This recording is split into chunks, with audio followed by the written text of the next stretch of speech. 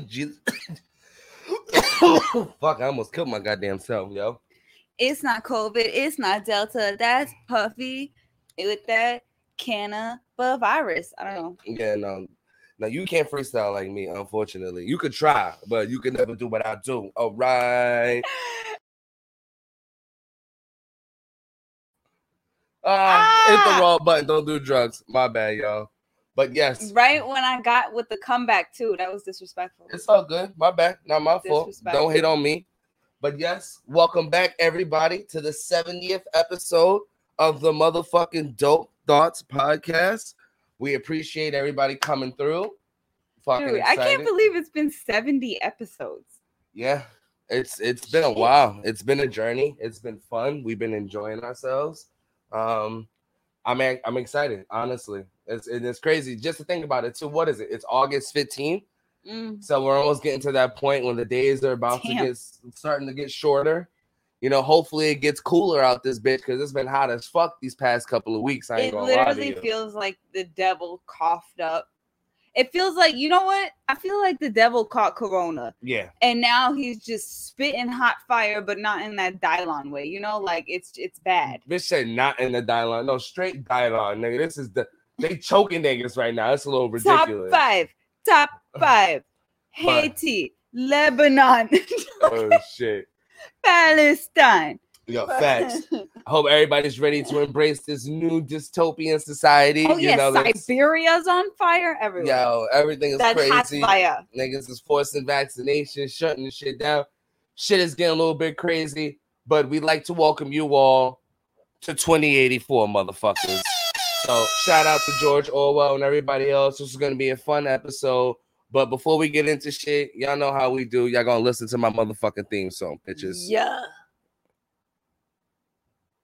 Sparky and started. She's just Sparky and started. So we gon' do it all day. I'm a driver like Barbie. She said you already know. We be drinking Bacardi. And I said, you know what? I said, bitch, let's party. I said, let's Sparky and started. She's just Sparky and started. So we gon' do it all day. I'm a driver like Barbie. She said you already know. We be drinking Bacardi. And I said, you know what? I said, bitch, let's party. I said let's Sparky get started. She's Sparky get started. So we gon' do it all day. I'm a driver like Barbie. She said you already know. We can drink you Bacardi. And I said, you know what? I said, bitch, let's party. I said let's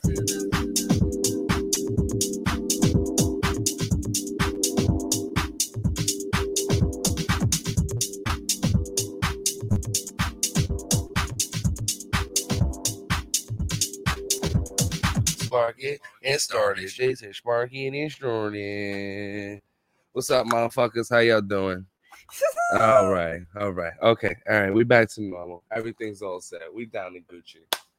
So yeah. This is about to be a crazy fucking episode, y'all. Yes, it definitely was. Our bad about last week. We didn't think that we would disappear and not do an episode. I don't think that was the original plan. No, our original plan was to bring you one of the dopest episodes fresh from like a ridiculous camping trip, which we're about to tell you about. Yes, it was gonna be an amazing episode, but things turned a little sour real quick. So we were like, fuck that. We didn't record an episode. But last week it was really dope. We took a trip out to Vermont with 23 of my, I think it was 23 of us in total. But it was like 21 of my coworkers. We went to the Green Mountains and we spent the weekend out there. It was really dope. I had a really fun fucking time. I don't know about Smokey. You tell us how you felt. I can't believe we survived. I mean, I ain't gonna lie to you. I agree with you because the first time when we went camping, it wasn't the best experience. It was actually very fucking shitty and we didn't have the best time. But we went with the white people. And we had the best, the best people, and it was a great fucking time. No, it was fantastic. They definitely took care of us when we needed it, which again we gonna talk about. But it was coincidentally, maybe not coincidentally. I don't really believe in coincidences.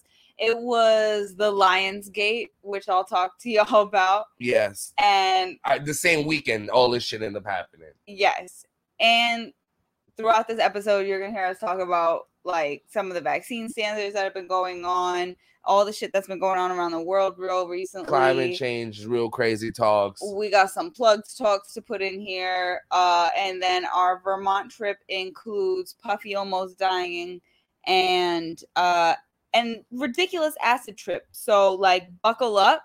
I mean, bitch, that's the first topic, so you might as well just talk about it. Like, yeah. So just want to let people know.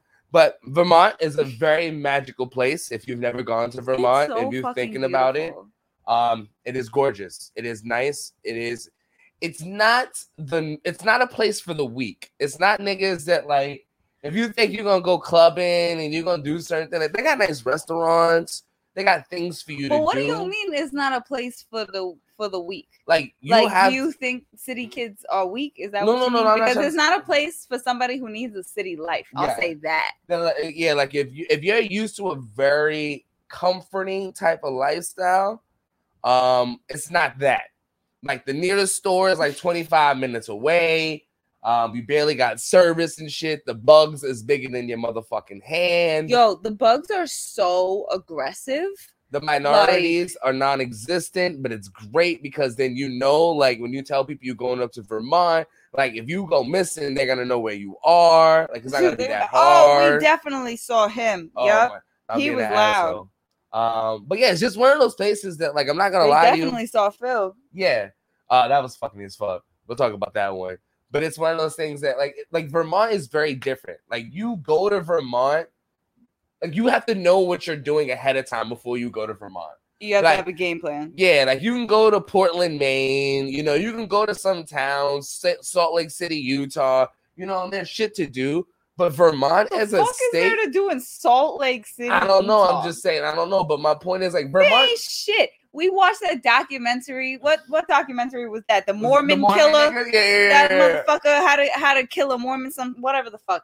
But whatever that documentary was, you kidding me? The starting sentence of the whole fucking 3-part episode was they ain't shit to do with Utah. Nothing happened in Salt Lake. They got a sports team. Vermont ain't even got that, my nigga. They ain't got shit. All they got is like mountains. They got freedom and liberty, bitch. Yeah, at farmers markets is that what they got? Okay. But it was just really dope to go camping with the right people.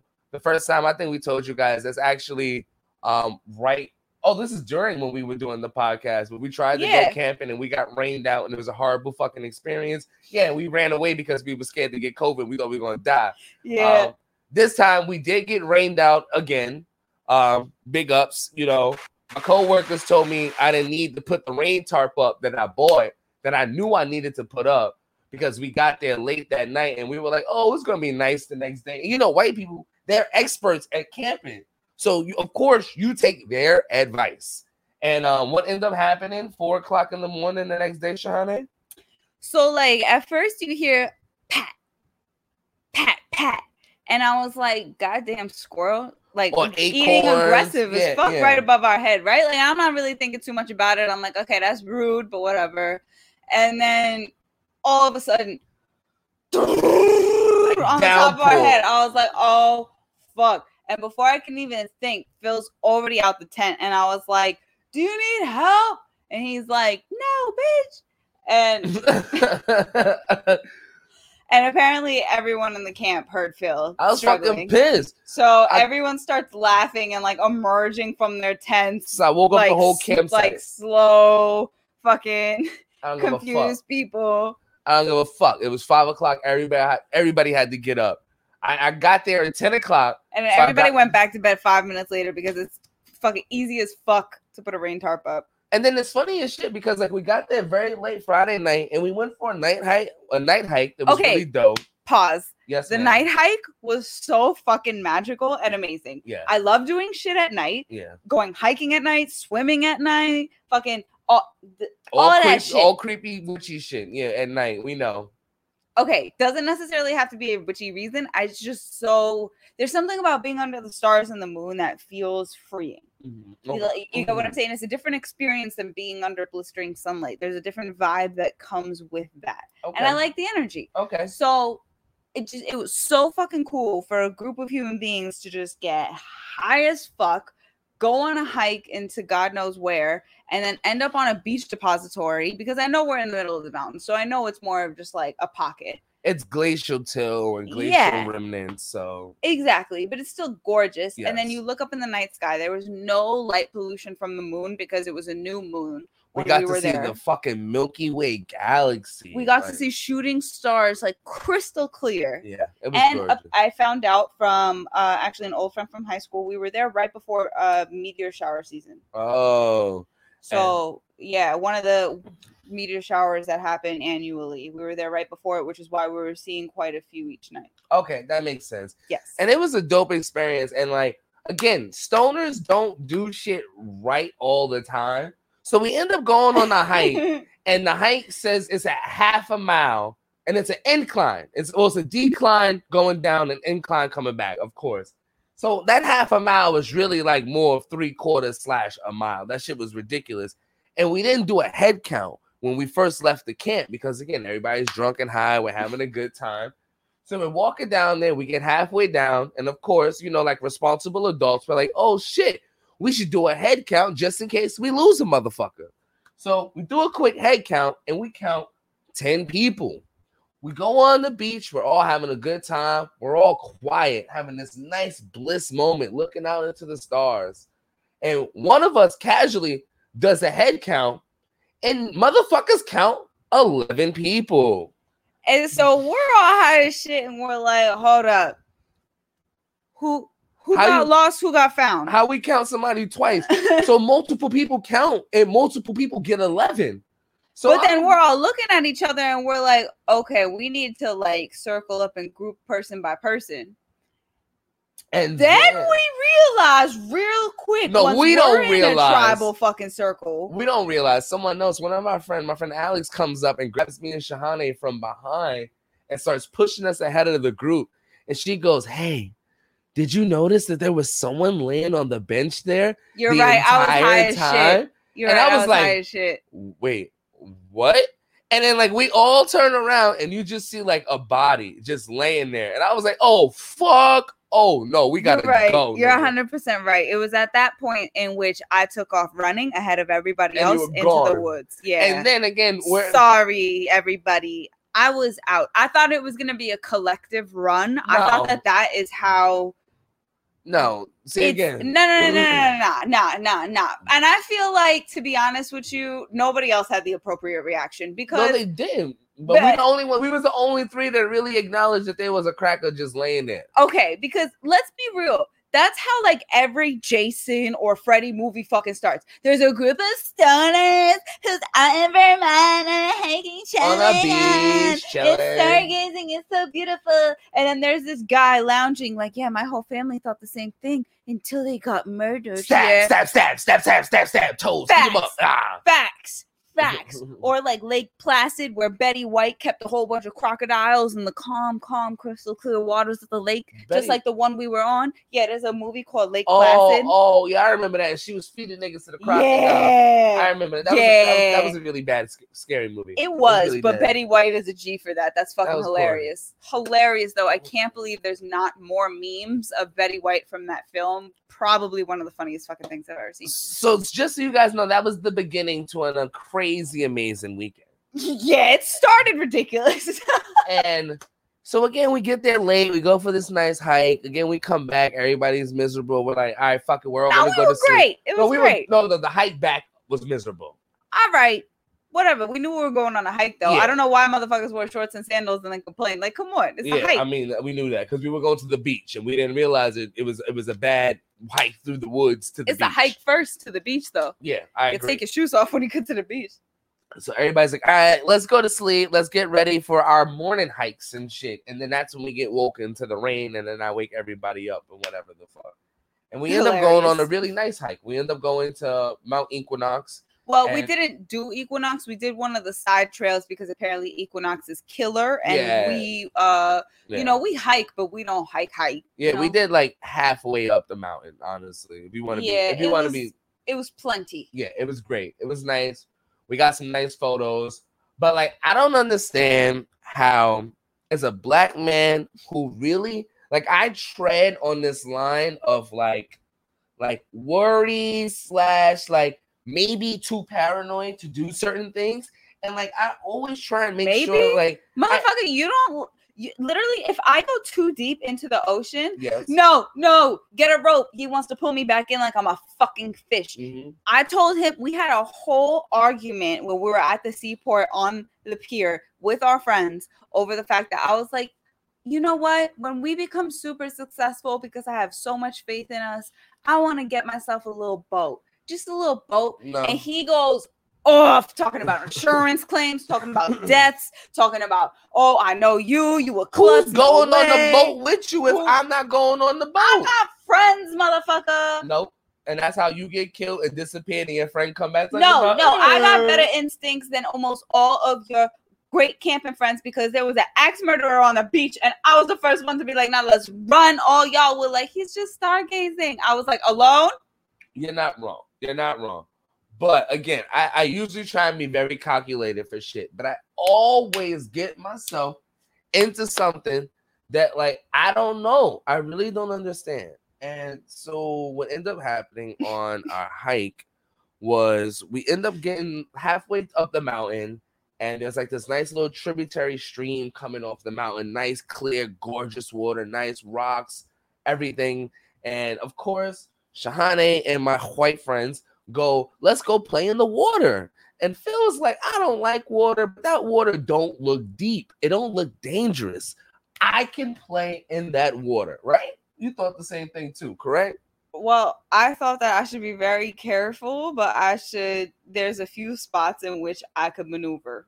You didn't think that? Yes, I did. All right, whatever. Nobody said that out loud. Everybody was playing in the water, jumping around, splashing. It was fucking obvious, mister. I'm a geologist and I study mountains and tributaries. So again, I was very calculated in how I maneuvered across the thing. Mm-hmm. Everybody, somehow, all these skinny motherfuckers managed to step on this one little branch and get across. And I was like, yo. It wasn't a little branch. It was a whole fucking tree trunk. Little. It wasn't a whole tree trunk. That thing was little. That thing was not that big. It was small. I'm sorry. Because that was the problem. I was like, I could step on it, but I don't think both my feet is going to be able to fit on this thing. So let me step right next to it. You know what I'm saying? Like, I'll put one foot on it, and then I'll step on it right next to it, and then I'll be set. Nope. Womp womp. Who the fuck told me to do that dumb shit? You. Literally, I fall right into quicksand in the middle of our motherfucking hike. So that was when the whole day just goes downhill from there. Like, I was pissed. It was miserable. It was horrible. I mean, luckily, it wasn't a big hole, like a big deposit of quicksand. It was just a real small sinkhole. So I was able to save myself and my shoes and get up out of there. But again, bro, it was so funny though, because I was busy looking in the little creek, and then all you hear is Phil like, whoa, and I turn on, like, what the fuck? And then you just see Phil's foot emerge from like knee deep out of nowhere, and then maybe like a second later, his shoe just spits out of the sinkhole. Like, it happened in two separate moments. You make it seem like it just all happened casually. Like, no, it spat your fucking shoe back out. And then it was hilarious. So I'm like cleaning off your shoe and your sock in this creek, and you're like, fuck it all. I was pissed. I was fucking mad. In my head, I'm like, fuck, can you smoke in the woods in Vermont? Like, shit, he need to calm the fuck down. Like, I mean, we could, but we didn't bring any weed again because we were in town. I don't think we probably could. We could have. I don't think we should have. I don't think we should have. I don't disagree with you. There's wildfires everywhere right now. I don't disagree with that statement either. You are correct. But anyway, that shit was hilarious. Only because you were okay. Yes. But you did get eaten the fuck alive by the bugs, though. Yeah. That they came for your feet. Woo! All day. And the cutest thing about that whole thing was after we come down the mountain and we're coming back to the car, we meet this cute little biracial couple. It's this white and Asian couple with their cute sons. Oh, I forgot about them. Yeah, they were playing and having a good time, and we're taking photos, and then like we start talking to the kids and the parents. I'm like, oh, you guys are locals? And they're like, yeah, we have a summer house here, and we also have another house in Newton, rich life, big baller shit, cha-ching, cha-ching. So we were like, oh, that's dope. Then their son comes over and he goes, hey, I know you. I saw you yesterday. And so Phil and I look at each other and we're like, oh shit. I was like, oh, this nigga's a demon. Who is this nigga? And that's why I was like, and this is like, again, this is like the premonition to the bad acid trip. But something about this, I was like, I almost died in the sinkhole. Now this little nigga I never saw before saying he know me, he seen me yesterday. I was like, oh my God, I'm supposed to have died. What the fuck is this? So like, it was funny, but it was cute. And then basically, yeah, we end up going back to the house after that. Well, back to the campsite. There is no house. Yeah, this is where shit gets hilarious because now Phil starts using home terms for camping. Yeah, no, because now I get mad because now I'm ready to leave. Now I'm ready to go. But I got rained on 5 o'clock in the morning. I almost died in quicksand. Like my clothes is wet. I'm miserable. What's up, Mama Love? How you doing? How's everybody? Like I was pissed. Like it was time to go. It was literally time to go. But also, again, it's time to eat. I was like, you know what's the best thing to do right now? We can cook some food, and then maybe I'll take some drugs, and that'll make everything better. Nah. Not maybe. This motherfucker was on a mission. As soon as he woke up that day, we knew what we were doing. Yeah, I knew I was taking drugs that day. I ain't gonna lie, like let's not just be like, you was some random. Like we're out in the fucking woods. We brought it with us. Suck it up, Buttercup. Honestly, Sharice, he did. Like this champ. Because all of this that he's saying he wanted to go home, he didn't say out loud. This is all shit like deep in his subconscious. We were like, are you okay, Phil? Yeah, no, I had a good time. You know, he was like, fun. Yeah, I'm going to power through it. But the way you powered through it, you were like, everybody fall into line. We're cooking dinner. I'm getting shit ready. We're going to eat. And then right after we eat, I'm going to smoke my weed and we're going to take some acid. That is the plan. And we're going to execute. Like, it was like very militant from the jump. And I was already like, okay. He's in the mode. He's in that, like, he's in that. And I'm soaking wet. So all I wanted to do was cook. And I was like, I don't want to aggravate the motherfucker. Like, let's just get his shoes dry in front of this fire. Which, by the way, they did not dry for like 3 days. No, they just dried, actually. Like, officially after this and they still kind of got a smell, you know. Don't talk shit. You gonna buy me new shoes? We both need new sneakers. I have holes from fire in my sneakers. But that wasn't from this camping trip. That was from last camping trip. Fine, but they are also deteriorating from all of the camping trips. Well, somebody gonna have to buy me some new shoes. All right. All right. So now I cooks dinner. I takes the acid, and unfortunately things go bad. And I feel really horrible. It's my fault. It's not your fault, but it just sucks because like right now there's been like this real change in society where a lot of people are adapting the use of psychedelics, psilocybin, LSD, alternative ways to actually heal themselves mentally, PTSD, or just cope with other addictions that they have in life. I've dealt with depression, and in college, I met a whole bunch of crazy white people that introduced me to some drugs that I was like, oh shit, this is really cool. It's eye-opening. Now that things are changing and it's kind of, the stigma is different. It's kind of, I guess how it is like now, before when I did it, it was more recreational, getting crazy, acting with my friends. Let's go party. Let's do shit.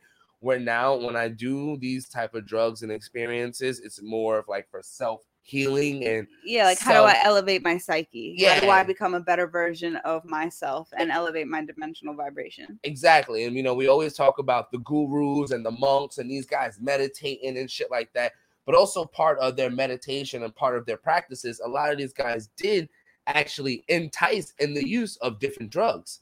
We know some of them did enjoy, like the Chinese back in the days, they used to love opium and they used to love hashish. We know other people used to take other things down in South America and Peru. They take ayahuasca. The Native Americans do peyote. So everyone, all the natives have their different drug, their different way that they were able to experience their gods. And again, I've dabbled with some of these things. I ain't gonna lie. This is why this is called Dope Thoughts. We're gonna be honest. I've tried these things, and the purpose of me going up to Vermont this last weekend was more of me to do self-reflecting and us figuring out what to do with the business and shit like that. We also just needed time to relax, live a little, get away. Exactly. And it was just one of those things where all this weekend, it was just things were going bad. I left work late. We got to the campsite late. A nigga almost died in quicksand. Like, it was just bad thing after bad thing after bad thing. And then, like, I end up, like, getting myself in this bad psyche where when I took some drugs, unfortunately, I ended up fighting with my subconscious. And Smokey, and it's funny that we didn't realize it until later on, and like we'll talk about, and that's why the next topic is the Lionsgate shit. We didn't realize that the weekend that we were doing all these things and having all this shit was like was the new moon weekend of the Lionsgate. So I'll talk about in depth what that means later in like a few minutes. Yeah. But so basically that's what this weekend was. And like I said, it was the new moon. So we were able to see the stars very clearly and we were able to see shooting stars. And it's so funny that it's the new I won't talk about it yet. But you are right. And that's the thing. It was like all this chaotic energy. There was all this shifting. I wouldn't even say it's chaotic energy. What I would say is it's the same idea as acid and the same thing that acid does in the body, which is why, even coming from a psychology standpoint. So one of the things, I know people might be like thinking very critically of what we're saying right now. However, I will say when I got my psychology minor, one of the major courses that I did take was the psychology of the philosophy of psychology, in which we discussed psychedelics throughout the ages from the 1960s and how that propelled psychology in the first place, because it's all about understanding the psyche and the human brain. Carl Jung, for example, and Terence McKenna, and actually both the McKenna brothers, like all of these type people, some of the greatest minds in history have all dabbled with these kinds of things. So you can you can have your opinions about it, but when I say what I say, just like know there's a basis in it. So acid is created to elevate your consciousness, your psyche, by elevating your intake and understanding of the vibration and the energy around you. So whatever that energy is, inside and outside, universal and like very grounded, you're going to be tuned into, and you're going to be able to almost see it. And I'm not going to say acid, I'm going to say psychedelics as a whole. That's kind of the experience that they give you. Yes. And I would say that's the same thing with the Lionsgate. So it's very interesting because the Lionsgate amplifies energy. Don't go there yet. I'm not, but that's all I'm going to say about it. Okay. So that's what I would say is like, it's very interesting that those two almost do the same thing. So if you were to go down this bad trip route, which ended up happening for us, then you're really like, you're going to be tumbling through nightmares. Like it's going to be because that's the other thing is like, because it's energy, demons are going to come. And angels, right? And speaking of the demons, and this is the part that's crazy. So we didn't know about the energy, but the weekend that was happening. Yeah, we found this out after, and we were like, makes a lot of fucking sense. But like Sharice is saying, it's like when you take certain psychedelics and things of that nature, you want to make sure you're in a safe space, a good environment, around the right people. And it was like I was in a bad headspace, but I knew I was in the right environment. So I was like, let me just meditate and let me see if I can change my energy. But the problem is I could never get myself out of this work mentality. Like there's something that's been happening with work and just all these other things that I'm not going to go into details. But like it was really affecting me. And my thing was I also kept my disgusting clothes on that when I fell into the quicksand. So like this is a habit with Phil. Phil will do this thing when he calls it his humbling self-practice. I call it active masochism, but he will put himself in subtly uncomfortable situations to stay comfortable being uncomfortable and to keep himself humble from humble beginnings. Yeah. And I respect that. But sometimes it's like, okay, you don't have to torture yourself. So like keeping your clothes on after almost getting like swallowed up by quicksand, you should probably just change your pants and your socks. It's okay to do that. But it was like 96 degrees, so a nigga was dry. I just had dirt on me, and I was like, we camping anyway. You were itching like a fucking crackhead. But I ain't have enough clothes, so I was like, I don't want to change into my nighttime clothes, and I'm about to be fucking tripping. So I was like, no. But then again, like we said, I'm about to be tripping, and it all kicked in. And then Smokey yells at me, and she looks me in my eyes, and she goes, "What did you say?" And I was like, "Phil, why don't you just go change? Why are you gonna stay uncomfortable?" But I didn't say change clothes. I said, don't you just go on and change? Why do you want to stay uncomfortable? And I guess like this motherfucker went, no. My soul and my entity resonated and heard that shit. Like physically, my body was like, okay, let's go change. But then my soul was like, oh. He came out of the tent. Get me out. Get me out of the tent. I forgot. I thought the tent caught on fire. I forgot my name. I don't know where we were. I didn't know what year it was. Bro, I swear to God. So Phil changes. We're sitting down in lawn chairs. We're just chilling. We're looking at fire. We're having a cool conversation. Everything's fine.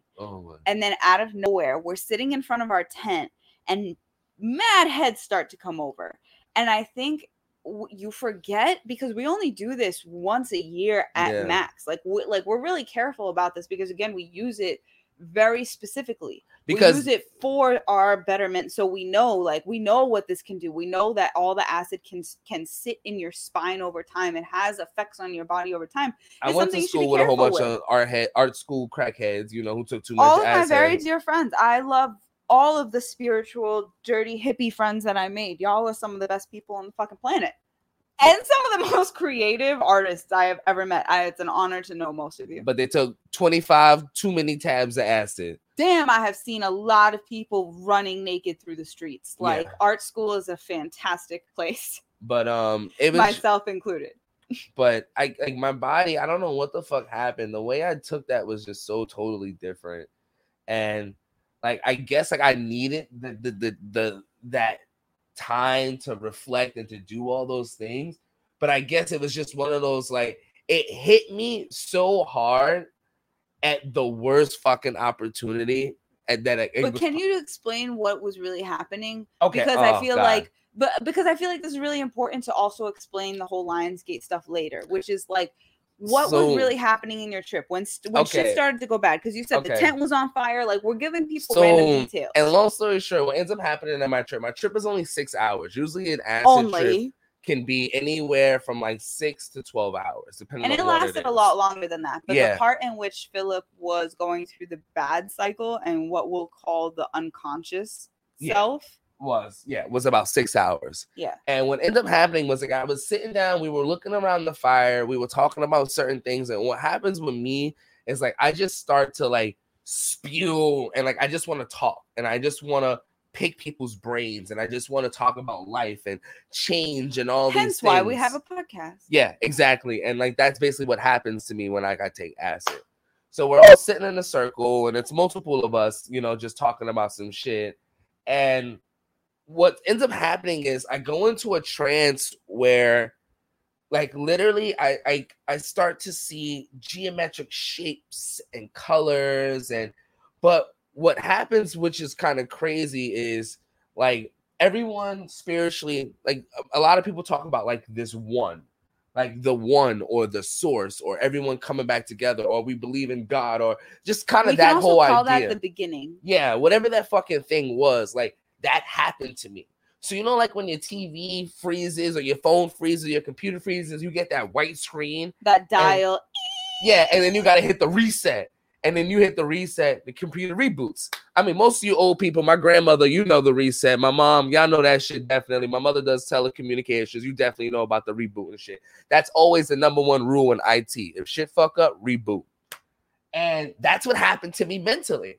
So and physically, I can fucking tell you, your face shut the fuck down, and I thought you had a stroke, and I almost had a heart attack. So Shahane told me to go inside of the tent and change when we were sitting down.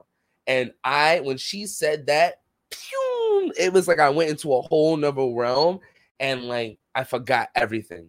I forgot who I was. I forgot my name. I forgot my date. I forgot what the day was. I forgot how to move. I forgot English. Everything literally At what point disappeared. He forgot how to breathe? I didn't know how to drink water. I didn't know how to control my temperature. Literally for a good 3 hours, I was just a fucking a useless being.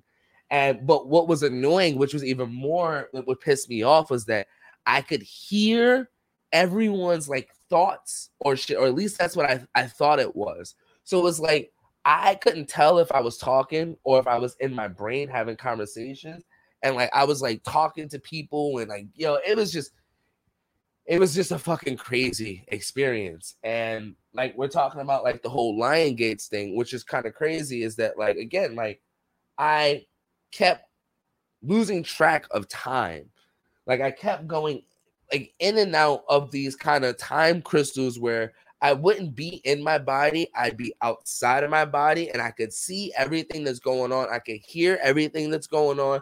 I could like everyone around me was talking to me, but I couldn't understand. Like there were only certain phrases and certain things that were being repeated, and the only thing that I could verbally articulate at all for for a while was like Shahane. Like it was just crazy. And in my mind, visually, I was seeing people like hang themselves. The campground is on fire.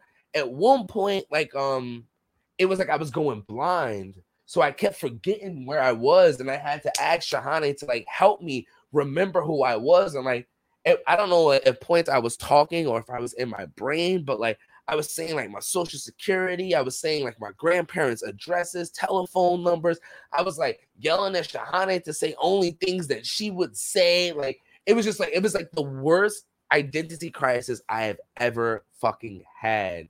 And like it was ridiculous. And it happened for 6 fucking hours. 6 hours of just in and out of like being there mentally and then not being there. And just like it just sucks because I had Shahane just being like along with this bad trip with me. But yeah, it was ridiculous.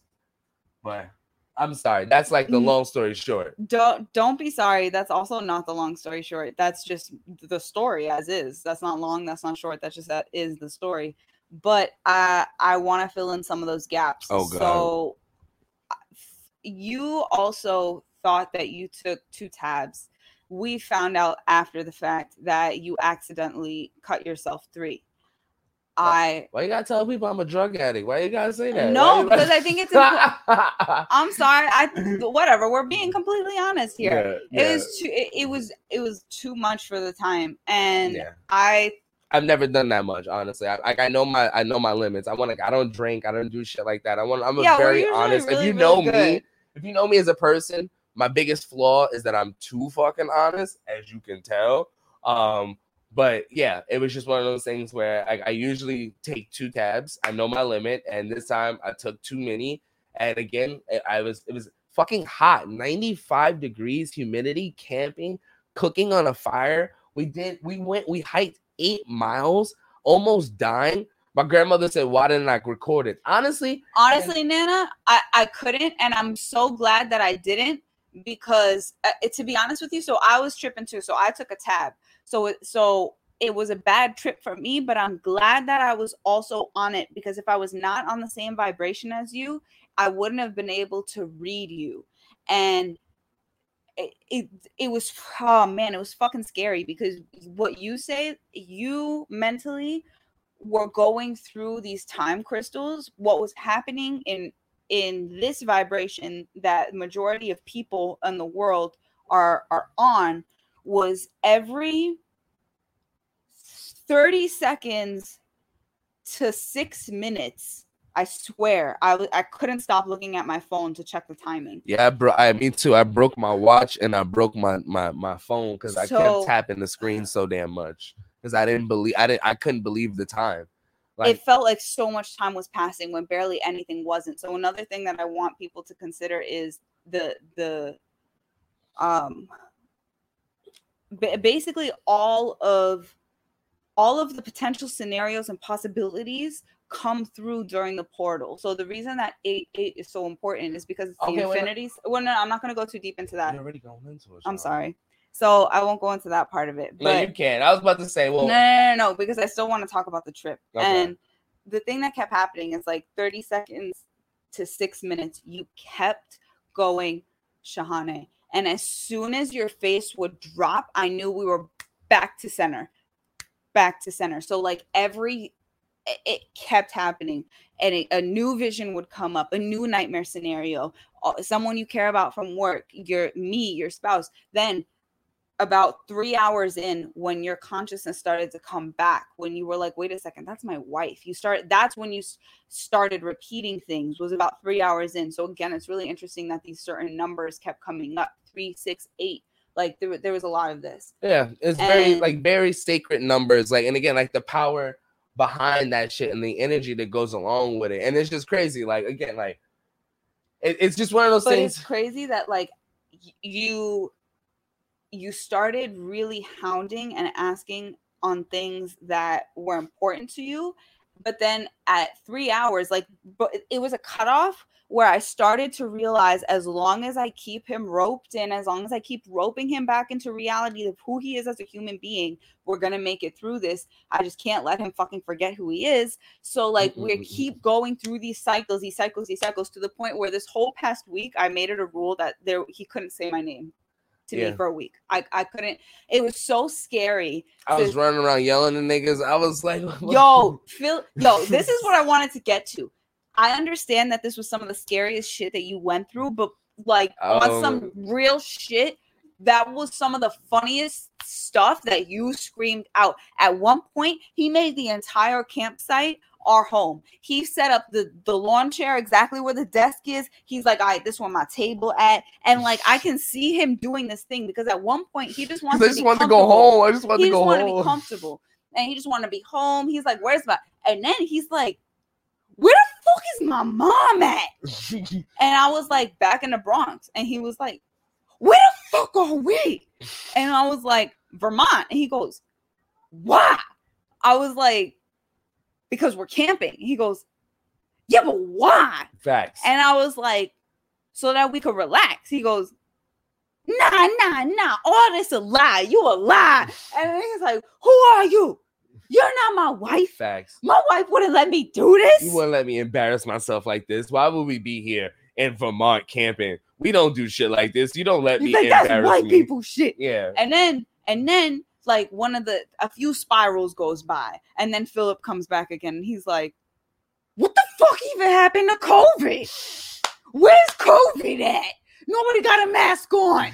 And my coworker, and I didn't remember this. Son, first of all, the world needs to know I have anxiety, like that, not in an ironic way, like literally as far back as I can remember. Mm-hmm. So I'm literally having an anxiety attack the whole time. He's having a panic attack the whole time, and we know this because we checked the Fitbits, and we were in quote fat burn heart rate as our resting heart rate the whole 12-hour fucking day. Yeah. So yeah, the anxiety and panic attacks were had, but I was fucking dying, and we had to call his mom's.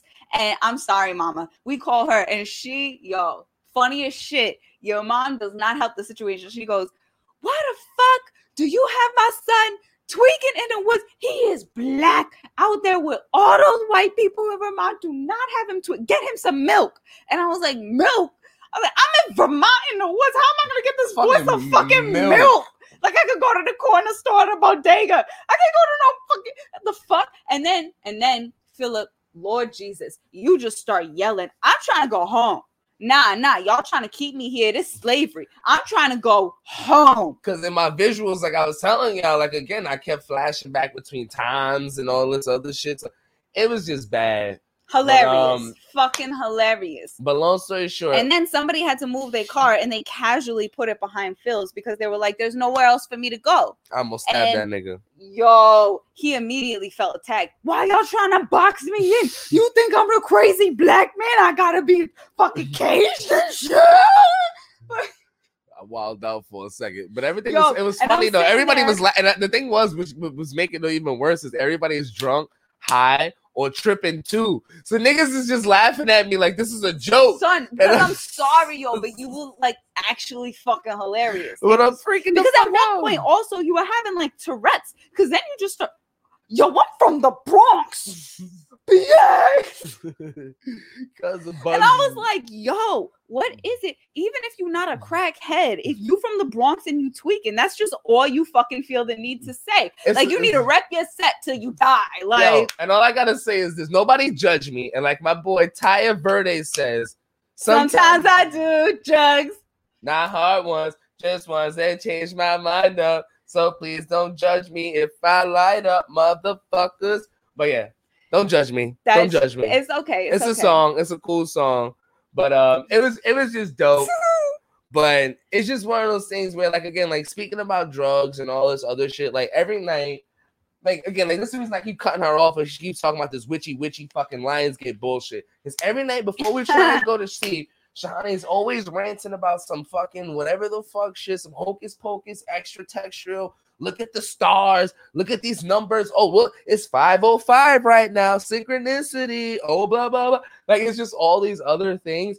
And again, it's one of those things where I'm just so pissed that this weekend that I plan to do these drugs and have this whole spiritual experience with myself. She didn't think to do the homework about this whole Lionsgate portal bullshit that ended up happening the same weekend. I end up losing myself and end up almost dying. But it looks like this thing is it's a very significant time period that happens every year. So I'm gonna pass it over to you because you did your research. I know you've been talking about this thing. But what happens is, for all you motherfuckers that don't know, and if you do follow your astrology a day, your Capricorn horoscope bullshit, whatever the fuck, this one's a little bit different. But the Lionsgate portal is like it's an energy portal, quote unquote, if you believe in that stuff, that opens once a year on August 8th. It's an event that's often kind of referred to as like 88, like Shani was talking about earlier. It's like that whole crazy number, the whole numerology stuff behind it. And spiritualists and astrologists like associate this number with like abundance and like great change and all this like whole energy and all this other amazing stuff. So it was just crazy where all this fucking dumb shit that shouldn't have happened the exact same weekend. So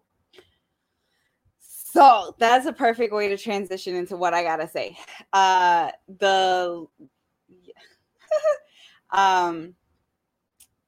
It's your mom said something interesting. It's amazing. My stepfather, a crackhead. My mother said he go through this every year around his birthday in September. So it's like after this change in energy, it's like the crackheads come out at night. So we know personally what it's like. But I'm sorry, Smokey, keep going. No, it's all good. So it's very interesting that actually the Lionsgate is towards the end of Leo season. And I say that because 8 is always associated with the number. 8 is always associated with the lion for these reasons. August, the sign Leo celestially.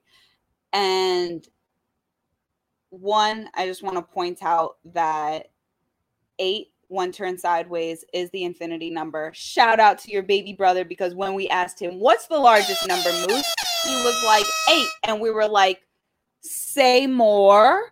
And he goes, just instinctively knew that. Word. And he just goes, well, I mean, if you turn it sideways, it's infinity. So, I mean, there you go. Yeah. That's the largest number, right? And we just sat there and we were like, because like, you can't, you're not wrong, right? So anyways, shout out, baby bro. But if you turn it sideways, if you look, obviously it's the two rounded points, two rounded ends that come into the very center point. And that center point is what I would call the gate.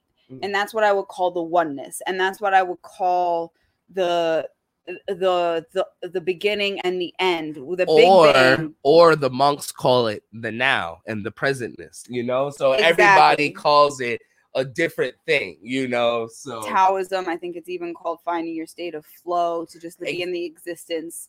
So the yin and the yang, right, as so above, as so below, like kind of all this kind of same weird talk, How do you find your balanced center point? Exactly. So however, this is also why when you say you were entering the gate, you went through this mind-numbing blankness, and then you went through spirals of scenarios. So basically it feels like you entered through that point and then you got sucked into this infinity until you were able to get pulled back out from the center point. Yeah. If I were to like visually explain your trip, and it was fucking terrifying. Yeah. Because at one point in the beginning, you literally went robot, and it was an ego shell, because what you say of you talking, you didn't talk. Because it was literally his eyes were vibrating. There was no talking. It was erratic movements, like. And because the word Shahane said was, why don't you just change already? Why stay there and be uncomfortable, right? And what ended up happening to me and some of the things that I was visually seeing in my trip were some of my biggest fears. Like one thing, like even right now, my grandfather's going through it. And like I've always been amazed, and I always talk so much shit. And I always joke about my grandfather. My grandfather, when he was younger, got into an accident when he ended up losing one of his eyes. So my grandfather is a one-eyed pirate. Like this thing is a one-eyed bandit. He is the real pot pie. And he's been a trucker. He drove trucks his entire life. And now he's getting older. He's going to dialysis. He actually just had surgery on his eye. And he's been freaking the fuck out. And he's been hella depressed going through certain things because he's really afraid. Like he lost his vision for a while.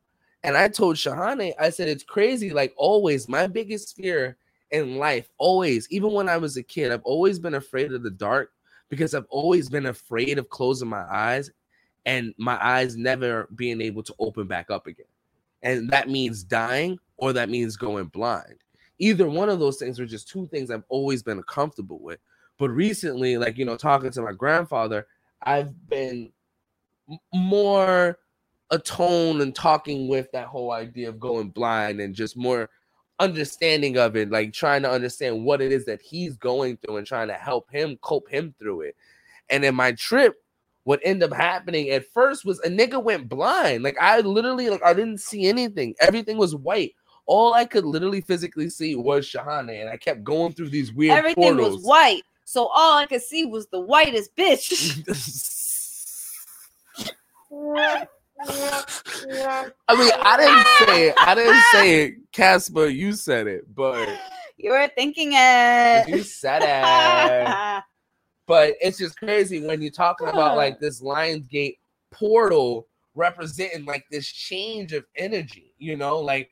And the biggest thing is, again, this is why we said about the yin and the yang and the balances of energy. You always have to acknowledge that even though there's a positive side to infinite energy, infinite abundance, and all those things, there's always a negative side as well. There's always this negative thing that exists to it.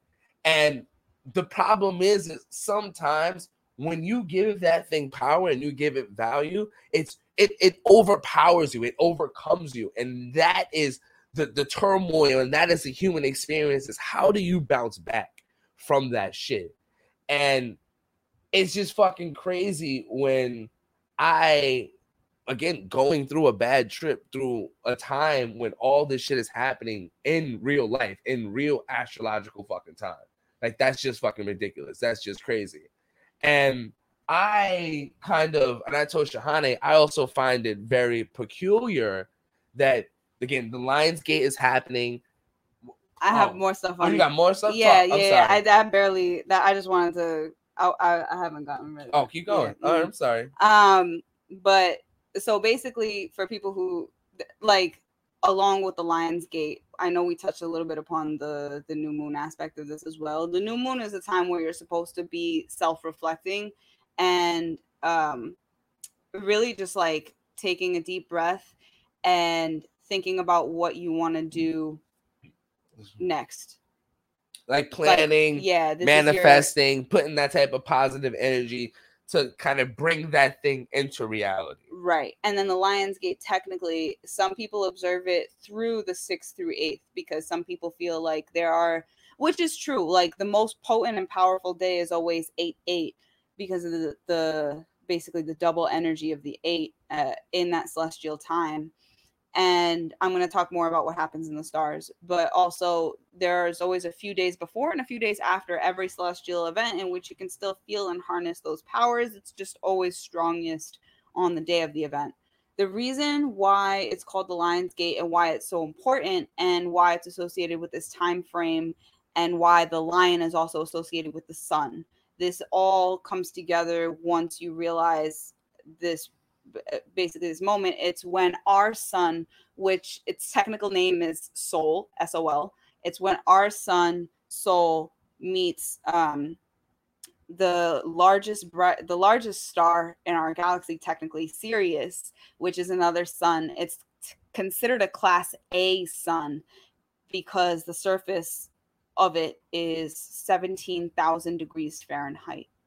It is basically double ours. Like, ours is a joke in comparison. And So this is the moment. The 8-8 is that has to be way hotter than that. I'm sorry, but yeah, keep going. It has to be hotter than that. Well, that's what the surface level is. I mean, but it still has to be hotter than that. All right, whatever. We can. That is what I had seen in my research. We can. I don't know. Fuck it. It's hot as fuck. It's hot as long story short. Yeah. So what ends up happening is this is the one time where Sirius and Sol are aligned. So another way to view that is because Sol is a class B, I think, and Sirius is a class A. They're both suns, so you could say that our sun is aligning with its higher self, and Sirius has to dumb itself down a little bit to be digestible to our sun's vibration. So there's a bit of a merging happening. So this is another reason why it's called the dog days of summer, because Sirius is a dog, and this is why is it a dog? It's some Greek shit. Okay, my bad. Okay. Sorry, I know that's mad ignorant of me. I know a lot of this stuff, but I can't keep all of it straight in my head, to be honest with you. I like too many things. But another thing that I can point out is that is why J.K. Rowling in Harry Potter did put Harry's godfather, Sirius Black. That's why his name is Sirius. He's the brightest star, but the forgotten sun, because he's the one that they locked up in Azkaban. And he also is a dog when he transfigures. So she did take, that's one thing. She's batshit crazy sometimes, but she actually did do a lot of great research when she was building her story and her characters. Okay. So fun side note for my geeky friends out there. Okay. So another way to view this time is higher vibration of self.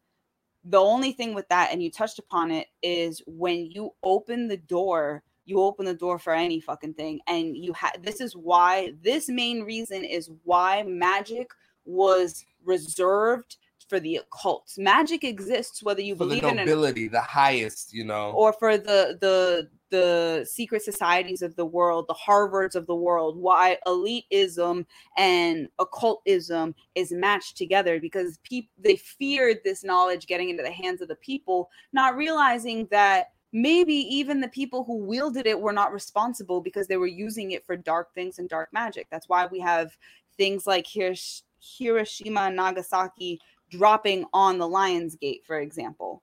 And that's why we have a lot of death, and like a lot of bad things can be associated with this time as well, because any time that there's something positive, there can be something negative. That's why sometimes a lot of horrible atrocities and sad things do happen during beautiful times like holidays.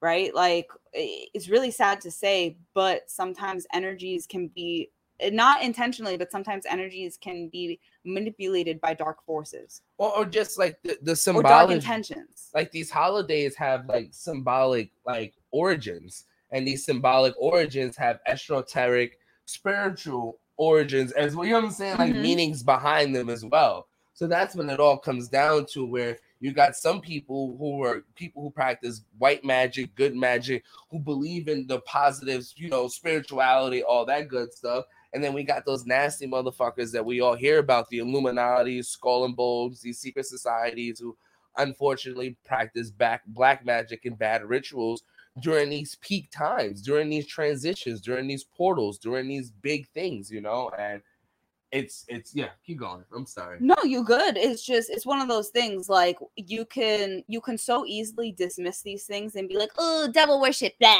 and like brush it aside. But at the end of the day, but why do they devil worship, and why is it such a big thing, and how can you get what I'm saying? Like, and my thing is like, it's so funny to me that people will look into what an angel can do for you, but nobody studies demonology, even though that's a serious theology and part of Christianity and all of the other different religions, and especially the Abrahamic religions. And when you start to look into that, you start to understand.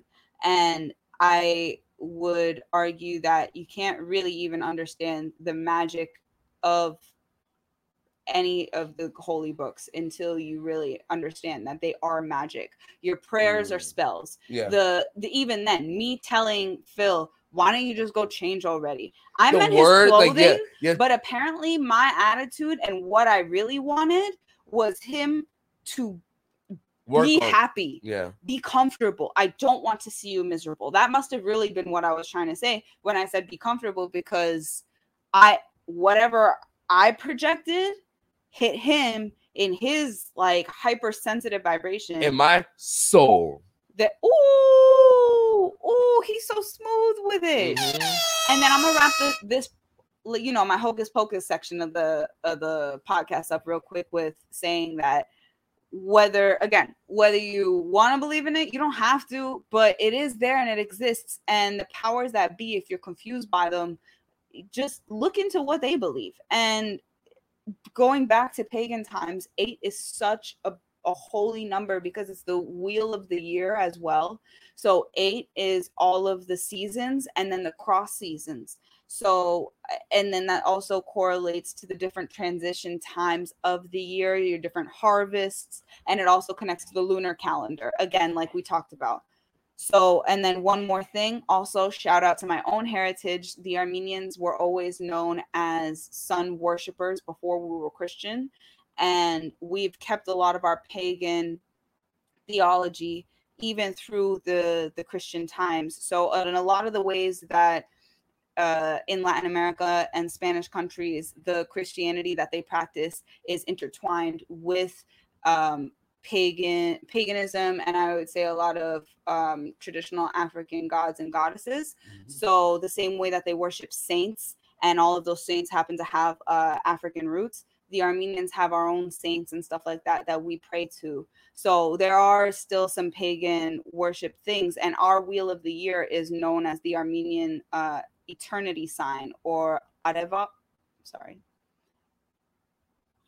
Khach, which basically literally means star cross, sun cross. So Arev, sun, Khach, cross. So it's not a cross. It's literally a circle with 8 beautifully weaved lines, and it represents the sun. But again, one of our main symbols throughout history from the very, very dawn of our time has been the lion. Mm-hmm. So I just want to give a quick shout out to my own culture. That's something that I see repeated a lot, and it's something that I'm really happy to learn more about. The lion, again, that's the big thing with the sun, Jesus Christ, the son, Jesus Christ. You know what I'm saying? Like the son of the Lord. The Zionists have and there's a lot of like overlay with this time of the year and Jesus, because of the resurrection and shedding and being the higher version of yourself. That's like really pretty much what Jesus preached. But it's going back to like you were talking about the numbers and the gates and how it's like the strongest, between the 6th into the 8th, right? Yes. I'm going to go on my conspiracy theory. I'm putting my tinfoil hat on. Shout out to one of my favorite podcasts right now. LOL. I found it also extremely peculiar that NOAA, the National Oceanic and Atmospheric Administration, just announced, ironically, that July 2021 was the hottest month on record since they started recording things 142 years ago. So again, where's July? That is the 7th month in the year, which is right in the middle of when the Lionsgate portal is opening. And around this exact same time period, we're not moving. What happened? Can you hear us, Mom? I don't know. It says we're not. Mom says we're not moving. I don't know what's going on, Mom. Maybe refresh real quick. But it's also ironic, again, that this was the hottest time ever. The hottest month recorded was July. Right. This summer was one of the hottest summers ever recorded in multiple countries. Canada had a heat wave. There's a Mom says she's not smoking. You are smoking. There was a nasty heat wave in Turkey as well. Greece was on fire. When we say heat wave, Turkey is on fire. Greece is on fire. Multiple islands. Lebanon is on fire. Lebanon is... I'm sorry, I'm cutting you off. No, you're fine. Keep going. No, just keep talking. Lebanon is without, the whole country has officially failed. Lebanon is without water, medical aid. They barely have any electricity. The entire infrastructure in terms of political is gone. The country has shut down. I have no words. I don't even know what to say. Like, and again, and ironically, and that's my mother's homeland. Like, I'm fucking broken. So we're just talking. The UN just released a climate report that's code red, that humanity that they basically are warning the planet that humanity has warmed the planet, and climate change is actually fucking real. So they're finally believing Siberia is on fire. Yeah, Siberia, which is probably when they're saying every year the coldest temperatures recorded on the planet can be found almost every year in Siberia. The shit is on fire right now. There are 2 million acres that are fucking burning in this place. But just again, talking upon this, the National Intra-Agency Fire Center, which is in the United States, and they keep statistics about what's happening, all the wildfires and shit all over the United States. Supposedly, there are 103 large fires that have been going this summer alone, and they're still actively going. They have burned 1,989,846 acres in 14 states. There are nearly 25,000 wildland firefighters that are out right now, personnel that are fighting all across the country right now with these fires.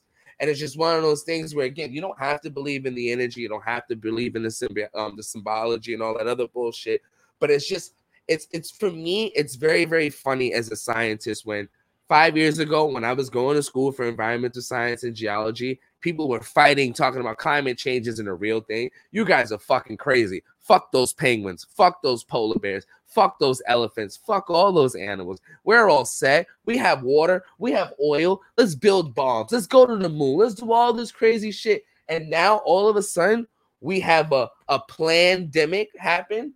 And now, oh my God, we have this new report that and the funny thing is they've released, and this is me being myself, I do my research. They release this report once a year. Excuse me, once a decade. But they only worked on the report for 3 years. And they basically dedicated 200 scientists from 65 countries to look over 14,000 studies and research papers on anthropogenic forces on climate change. And now they've come to the conclusion, finally, that humans are a problem. And yes, climate change is real.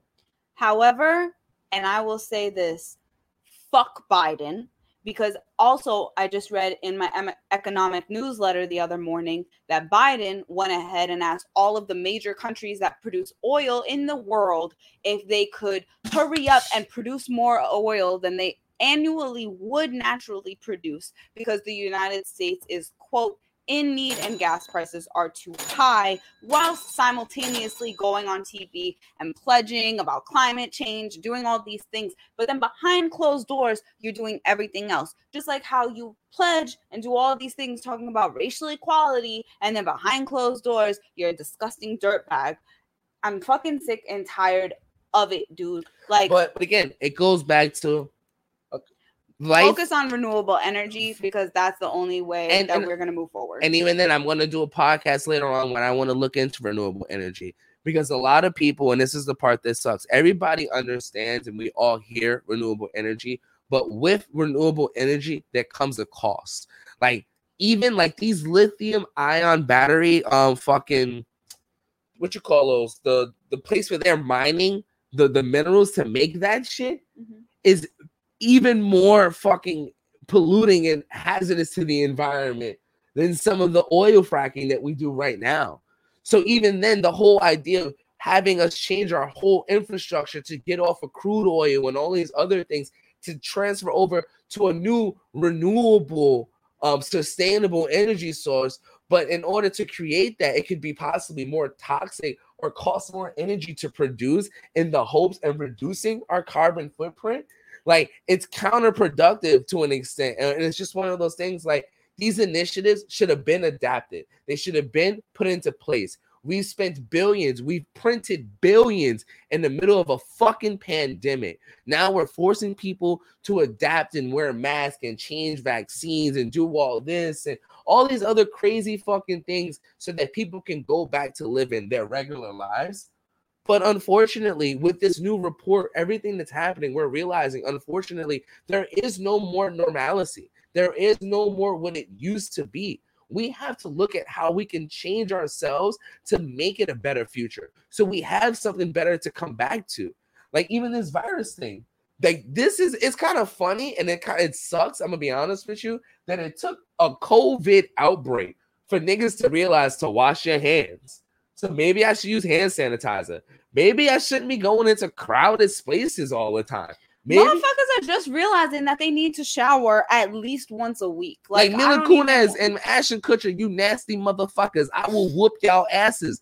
Take showers. What's up, Eric? How you doing, baby? Hey, man. Hey, bro. But it's one of those where it's just ironic and it's annoying that, again, like, if you believe in the energy and you listen, because that's who we are as beings. That's what we truly are. When you really sit there and you really look at ourselves, like, it's crazy. The computer that we have, the cell phone that we are now slowly, Elon Musk is interfacing us with, is a simplified, easier version of how our brain processes and goes about allowing us to live the life that we do in this vessel. So it's one of those things that the technology that we love to become addicted to are only just a representation of us. But don't get addicted to the crack, homeboys. You know, like, love yourself. Don't lose sight of, source. Where the fuck are you going with this? I'm going crazy with this right now. What the fuck? I thought we were talking about climate change. Why are you talking about robots and shit? Well, we are talking about that. I'm talking about just a controlled whole point about everything. Oh, because of the mining for the lithium ion batteries and shit. And I was like, wait a second. How we get on cell phones? No, but I'm also talking about dark energy. And like, again, like these controlled people down the line. And that's what I'm trying to say. All this stuff is all interconnected. As people, we always like to compartmentalize things and separate them. But this whole human experience, like, it's all together. Like, it's all connected. Back to Mom, source. you a whole problem. This whole episode, shut up. She's like, why we not smoking? Get high, spark something. Smoke some weed. Yeah. Mom, we're trying to save some weed. Yeah, niggas is poor right now. Literally, I'm very poor. So I only have, listen again, y'all could donate. I'll send y'all. Hold on. Matter of fact, I got the Patreon. We're gonna have a little weed jar as our tip jar. Word, like, fuck out of here. Like, I'm broke right now. I'm trying. After we shower and all that, we gonna puff. Right, because we practice proper hygiene. Yeah. But it's just one of those that it's just. Oh, you know what? Yes, ma'am. And sorry, because we're talking about all of these things like climate change and stuff like that, and I know it's extremely important. And I, first and foremost, like, again, Siberia is on fucking fire. Like, I literally can't even wrap my head around that. But I will say that it's here, it's real, and there are things that we can do as human beings, like as individual people, but really, like, we need to take a bigger look and hold our governments responsible and not expect them to take on more responsibility. Yes. Okay. Does that make sense? Yes. And I'm gonna break that down a little bit more for people. And what that means is, don't expect the government to pick up more tasks and to take things away and be like, don't worry, we're gonna do this and you have to be okay with it. Don't let them like start to do that. Really. No, but that's the problem right now. Like, even that's why now, like, everybody's freaking out with this forced vaccination and all that. Like, all these places are falling apart and everyone's like, let the government come in and save us. We have to think about what we can do ourselves. Well, regardless of the vaccination and shit like that, I'm talking about literally the government. The only thing that matters in this country is money. We are a capitalist society. That is literally what it is. So, okay, if you want to understand what we're going to be doing and what the government gives a fuck about, is who they get, who gives them money, who gives them power. Yep. So at the end of the day, that's what we have to be concerned about. If these oil companies, if all of these other companies that attribute to horrible climate are giving us money, it doesn't fucking matter what anybody says or does. So we have to boycott certain things. We have to be careful. We have to look at who and how the money is coming in. And we have to be really careful about making sure we have morality through business. Yeah. That's the reason, like, I was going to touch upon COVID, but I was going to bring it into other things, and that's what I was going to say. Yeah, because I feel like now we can talk about it, but I wanted to make it like a money thing first. And you're correct, and that's what I'm about to say. It's just like, we always depend on our government to get us out of these things. But they're greedy bastards. Public assistance, anytime, even when you lose your job, unemployment, You're like, oh, fuck that. I'm not going to go out there and get another job. I'm comfortable because the system got me. Like, that complacency is what's got us into a lot of the problems we had. And I think I agree with you. And now it's like, these people are not going to save us. We can't expect them to come and save us. We have to hold them accountable for doing things wrong and not looking out for us when they had the opportunity to. And now we need to change shit, you know? And I'm going to be honest with you. And it's okay to hold them accountable. Never forget that the press, the New York Times, all of the major agencies, the newspapers, all of that stuff, magazines, tabloids, this was all created in the very first place to make sure we had a checks and balances system against the United States government, to make sure that people were consistently delving into what they're doing and making sure that any shady, shitty shit that they did was exposed. But now they're paid off, and now whatever, and that's what pisses me the fuck off about Facebook, actually. And that's what pisses me off about Instagram and Twitter, and how they're censoring certain shit, and how they're only listening to what certain government, quote, CDC and other things are saying. But a lot of the times that's flawed and outdated information by the time scientists come out with better stuff. And if you're blocking and hindering that just because it hasn't been, quote, certified by the right people, the New York Times changed their position like 15 times in like the course of 4 months. I subscribe to their newsletter every day. Like, I read this shit every day. The thing that's frustrating is when you limit that, and when you have money controlling what the United States population sees, that's when we live in this dystopian 1984 society. And that's why we started calling this episode 2084 and like the joke. Exactly. Because right now we don't know what the fuck is what. No one knows what is what. You just only can trust yourself. Trust your reputable sources. You know, do your own shit. And again, just look out for your family. And it's crazy how you were talking about I forgot my tangent, what you were just saying right now. I was talking about how the news was actually created to put a checks and balances system against the government to see if what shady shit was happening. Exactly. And talking about shady shit, checking balances, and, you know, we're having reputable sources. I got a random I saw something in the news, and it bothered me a little bit because I didn't expect this from a nurse. But I did expect it. This shit was fucking insane. But I did expect it from a German. I'm not going to lie to you. Not in a bad way. Because the Germans are always the ones that's doing some crazy shit with drugs. They always cheating, they always fire. Oh, it's the Russians. That's if you're talking about them doing like steroids and shit like that, that's the Russians. That's the Russians, my man. They cheated like every goddamn Olympics. And we were like, it's okay.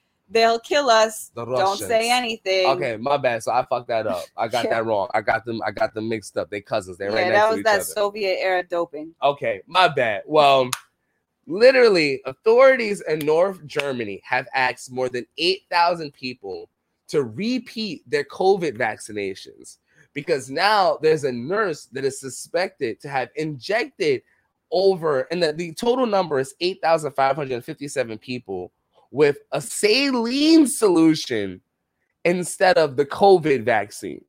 Fucking insane. And that, honestly, I'm not going to lie to you, that is one very, very scary to think about. But also at the exact same time, that is fucking hilarious. And I'm also very, very pissed off because why that bitch didn't have a Reddit page and she wasn't telling everybody where she was giving these fake shots so niggas could come through and get their cards. Because now niggas is getting arrested for photoshopping fake fucking COVID ID cards. So it's like, yo, bro, what y'all want from a nigga? Are you dead What ass? you niggas want from a nigga?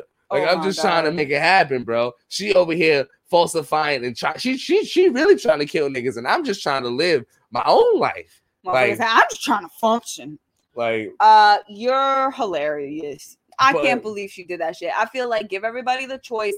And anybody who gonna take it, they're gonna take it. Anybody who doesn't want to take it, they're not gonna take it. But to take away people's choice by also giving them something fake, I feel like is still wrong. Because that is still taking away somebody else's choice to get it. But I'm not gonna lie to you, talking about checks and balances and keeping people accountable and all that other shit.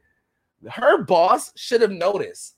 8,000 people. Yo, actually, facts. Because what do you do? Like shots. 20 to 30 people a fucking day? But even like, Mashani, that's 2 shots. So that's 16,000 vials of COVID vaccines. They all wait a second. They all got 2 rounds of it. She made it through 2 rounds each. Yes, that's what I'm trying to say. So that's 16,000 shots she administered that they didn't notice were still in stock. I thought it was 8,001 rounds. No, but that's what I'm trying to say. So all these people, and like that's even funnier. So it's like you are a bad employer that this bitch. And wait, and a fun fact. They also caught her back in April. They caught her doing this. That would take like a year of injections if they injected 24 people a day. But that's my point. In April, they caught homegirl. And what happened was she admitted to giving 6 people the saline solution as a cover-up because she, quote unquote, dropped the vaccine vials on the floor. And she didn't want to get in trouble for that. So that is what sparked this investigation from the get-go. But my thing is, that was in April to think about. So it's one of those like, yo, bro, we in August. That was in April. That was 6 people back then that she admitted to. Come on, y'all don't notice that y'all got ample amount of fucking vaccines just chilling in the freezer? People all over the world, literally, y'all just caused the earthquake in Haiti. Shout out, rest in peace, again to Haiti right now. If y'all don't know about it, there was an earthquake that the Rothschilds and all these people just sent over there this weekend, unfortunately. If you guys do not know, Haiti did not fully recover from that first earthquake that happened fucking 11 years ago. So it sucks that they just got hit by another stronger earthquake than the original one. And their fucking president was just assassinated. So they're in a very, very like fragile political state. So the fact that now they also have to bounce back from another earthquake, political recovery, all this shit is mounting to yet again another country that's about to fail. So it just sucks again. Damn, I don't remember where I was going with that, but it's just one of those like, God, the dog days of summer, Jason. There's just so much shit of it, and like I don't understand how nobody caught this bitch. Nobody caught her, and what's even worse, and this is what gets me mad, and this is the white privilege part about it. So there are witnesses. Is it white privilege if it's Germany and everybody's white? Yes, it's still white privilege because even though there are witnesses that are being questioned that have verified that we're able to point this bitch out, there are still no charges that are being brought against her. None at all. Literally. Wow. But then a black mom in Florida gets both of her babies taken away right after giving birth. A natural birth in her house, even though she followed all the laws. Wow. So again, accountability, things of that nature, where this is one of those where like, and I'm not going to lie to you, what sucks the most about what she did, where I feel like she should be trialed more than anything, is the fact that many of the people of the 8,000, almost 9,000 people that were affected by the saline solutions, majority of those were over the age of 70, which fall within that high-risk group of people of the pandemic. So they just running around thinking they safe and shit. And they're not. And that's the thing where it sucks. But the thing is, and this is where again, conspiracy theory, tinfoil hat, I want statistics on the people who got the fake saline solution who caught COVID. If they're all fine and they're all set, then what's the wrong? I mean, I know it's something wrong with it. Like they wanted the vaccine to be safe and whatnot. But if they didn't get the vaccine and they run around this bitch safe, all fine and shit like that, I got some more questions. A hell of a drug. You get what I'm saying? Like, and this is where again, like, are we all running around with a placebo? Is that why? Is that why that right now we're having an outbreak with these variants that are going around because maybe some people got the actual COVID and some people got the saline? You're fucking killing me right now. Because I'm not trying to get banned. This is just an open conversation talking about some real shit, my nigga. Like this is some crazy shit, bro. Oh my god. I think, and then again, just to follow up, of these 8,557 people that were given this placebo shot, the authorities have reached out and asked all these people to make new appointments. As of, I don't have an exact date, but basically 3,600 new appointments have been confirmed of all the people who were affected. So they get into the motherfuckers. They're gonna be all set. These people are gonna be fine. It sounds like these niggas are fine already, but we will hope. It's just crazy. And all I gotta say is this, because me being my conspiracy theorist and all that other bullshit, Henry David Thoreau once said, "Disobedience is the true foundation of liberty." The obedient must be slaves. I love Thorough, but also before we like get that bitch ain't give a fuck. I'm sorry, no. Before we get to this part, there's something else that I wanted to say real quick, which is going backwards a little bit. I realized you were so vulnerable when you were talking about your acid trip, but I didn't say the shitty thing that I went through, which was I had to be faced, and I feel like it's only fair if I share the demons that I had to deal with. I had to be face to face with having to trust myself. And with you being in that state, I had to have zero doubt, and that shit was fucking scary, especially for someone like me who's consistently like not like my demons are 100% like consistently shitting on me. That is always what's happening in my head. So then to have to turn that all the way off and to just trust and know that everything was going to be okay as long as I kept doing what felt right, fucking terrifying. But it was a really strong exercise, especially through having an anxiety attack. So a lot of demons, but also eye-opening. Oh. So I just wanted to say that, like, you were so vulnerable, but I felt like I had to also be as well. No, thank you. I appreciate that. Thank you. Without you, bitch, I probably would have jumped off that cliff. At honestly. One point, you did get in the car and you were like, I'm leaving. And we thought that you were going to like smash through trees to get out high as fuck. And I didn't believe that none of these people was real. And what happened was my technology, every time I looked at my phone and shit, like I couldn't see the technology. Like I would look at the screen and there would be nothing there. Which was just a visual trip. Yeah, like his phone was working. Yeah. Like actually my phone died. That's what's actually funnier. For like 2 minutes, and then I found a charger. Same thing on my watch. But like, for him, it was like a long time. I was just freaking out, and I kept telling everybody, like I told Shahane multiple times, like I'm ready to go. And my thing was like I felt like everybody was forcing me to stay, and I felt like I was in this weird fucking loop that was never ending. So I was like, okay, if that's the case, I was like, I gotta see if I can control something in this bitch. So like I hopped in my car and like I cut the car on and I like started changing like the stations and all that shit to make sure that everything was like legit. Yo, he pulled out his wallet. He looked at his ID. He was like, "Oh, so that's what I look like." Yeah. Okay, that seems right. Yeah. Bronx. Yeah. Okay. It don't even say Bronx no more, bitch. It say fucking Woburn. Yeah, you were tripping though. Oh yeah. Oh yeah. Okay. You're funny. Whatever. I don't know. You didn't say Bronx that time. I know I'm bullshitting, but you did say Bronx a lot. That shit was fucking hilarious. Oh shit. So we talked about dystopian societies. We talked about changing energies. We talked about a whole bunch of dope stuff. So we're gonna segue on to our last segment of the podcast today, and we've introduced this. What do I call this? We've introduced this segment multiple times, and we usually do it for products that we like, and we kind of give them a shameless shout out. We don't get paid for this. We don't get sponsors. All this shit is all out of pocket, all out of love. At least right now, once we get sponsors, y'all will definitely be here. And actually, if you like us, sponsor us, bitch. We do have one sponsor, don't we? Do we? Yeah, we do. Right next to you. Oh yeah. It's called Motherfucking Self. That's what it's called. Okay, I'm gonna like move closer to the camera and I'll let you do the talking. So, really quick, today's episode, aka the Lionsgate, welcome to 2084. For all you niggas that might be getting shut right back the fuck back down in the motherfucking pandemic because y'all want to go partying, you want to go to Versus with the Locks and Dipset and watch niggas get fucked up, you want to go clubbing and doing all that crazy shit. Today's episode is brought to you by Pudgy's Pottery Box. Everyone right now, if you're at home, you're afraid, unvaccinated or vaccinated, you're not sure if you want to go outside and do certain things. You might want to do something artistic, but you're not sure where you want to do these things. Here is your solution. You can actually do a home at home. You can have a whole activity at home at your own leisure. Inside of this box, we provide you guys with 5 pounds of clay, with also an instructional mat that kind of guides you along this whole activity where you can make little pinch pot figurines in your house. Hey, look at that cool, fun little mat. Don't it look like an old school Fruit Loops box when you get high and you just want to play with it? You don't even want to eat it. Oh, you're so cute and adorable.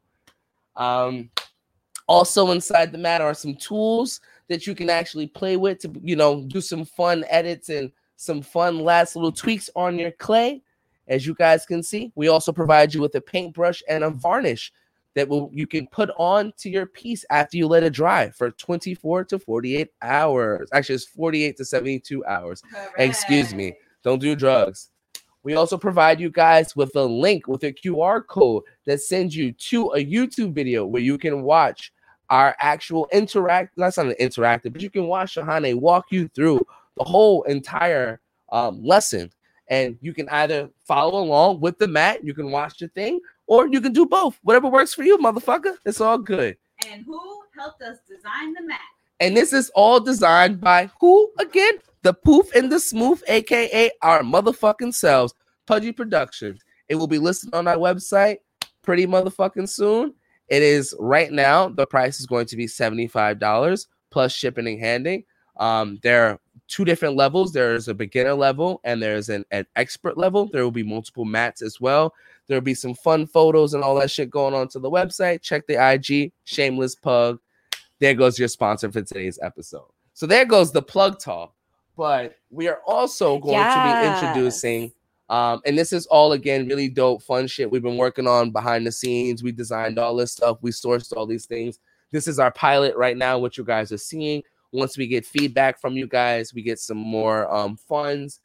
We will be changing things, getting it better, expanding, doing a whole bunch of fun shit. But we are excited to finally present it to everyone. We actually, yesterday was the first exclusive world premiere at our show. World premiere, even though we were in one town. But it was really dope, and it was cool to just get some feedback and to hear people just be excited about the product. And we're really excited to just get some sales and see how people enjoy using it. Word.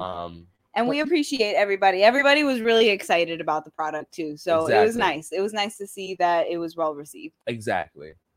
But we are going to be starting a Dope Thoughts book club. Yay! Yeah. It's kind of funny. That's how we originally came up with this podcast idea. We went through this audiobook kind of podcast phase where we were both obsessing and listening to some of our favorite shit. And then we were like, you know what? Let's talk, because we like listening to other people talk. Mm-hmm. Well, now... And we were also both really depressed at the time. And it was a good way for us to bond and connect in the best way too. Because when you and I first met, the way that we met was literally, I mean, obviously it was like hilarious. These conversations. Yeah, we'd have class 8 a.m. and then we'd be on my bedroom floor talking until 5:30 in the morning about any and every fucking thing, from religion to aliens, the same shit as the podcast, right? Yeah. So it was just which arguably religion and alien could be the same thing, but whatever. But again, my point being, that's how we met. So then to once again introduce this kind of theological aspect of the podcast, I'm fucking hyped. I'm really excited to have these kinds of in-depth conversations that push your mind. And and we're both very scholarly driven people. We both love to learn. And it's one of those things that because we're both intrigued and both motivated by different things, at the exact same time, we both love to learn more about each other. Yeah. So when we now, with this book club kind of idea, we're both going to be picking either books that either one of us want to read, have read, our favorite books, kind of one of those things. And we're going to talk to you guys and give you guys reviews, give you guys our opinions, have open conversations about some classical books, or give you guys recommendations of books that maybe you should read, or maybe shit that you have read before.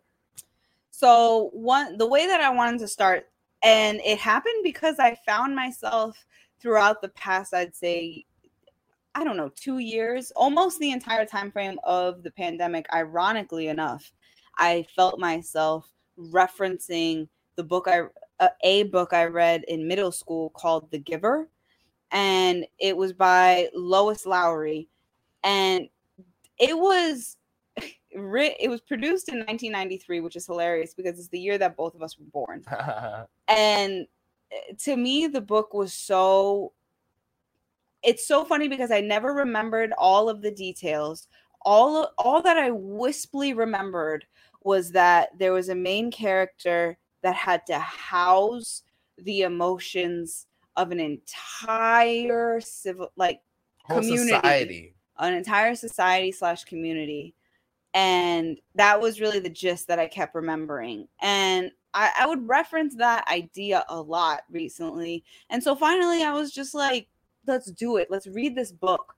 And we found on Libby, shout out, which is part of our plug talk. Go ahead. One of our original plug talks was I told you guys about the Libby app, which is basically a free app that you guys can download, which teams up with your local library, where you can actually reserve other audiobooks from any of your library in the areas using your library card.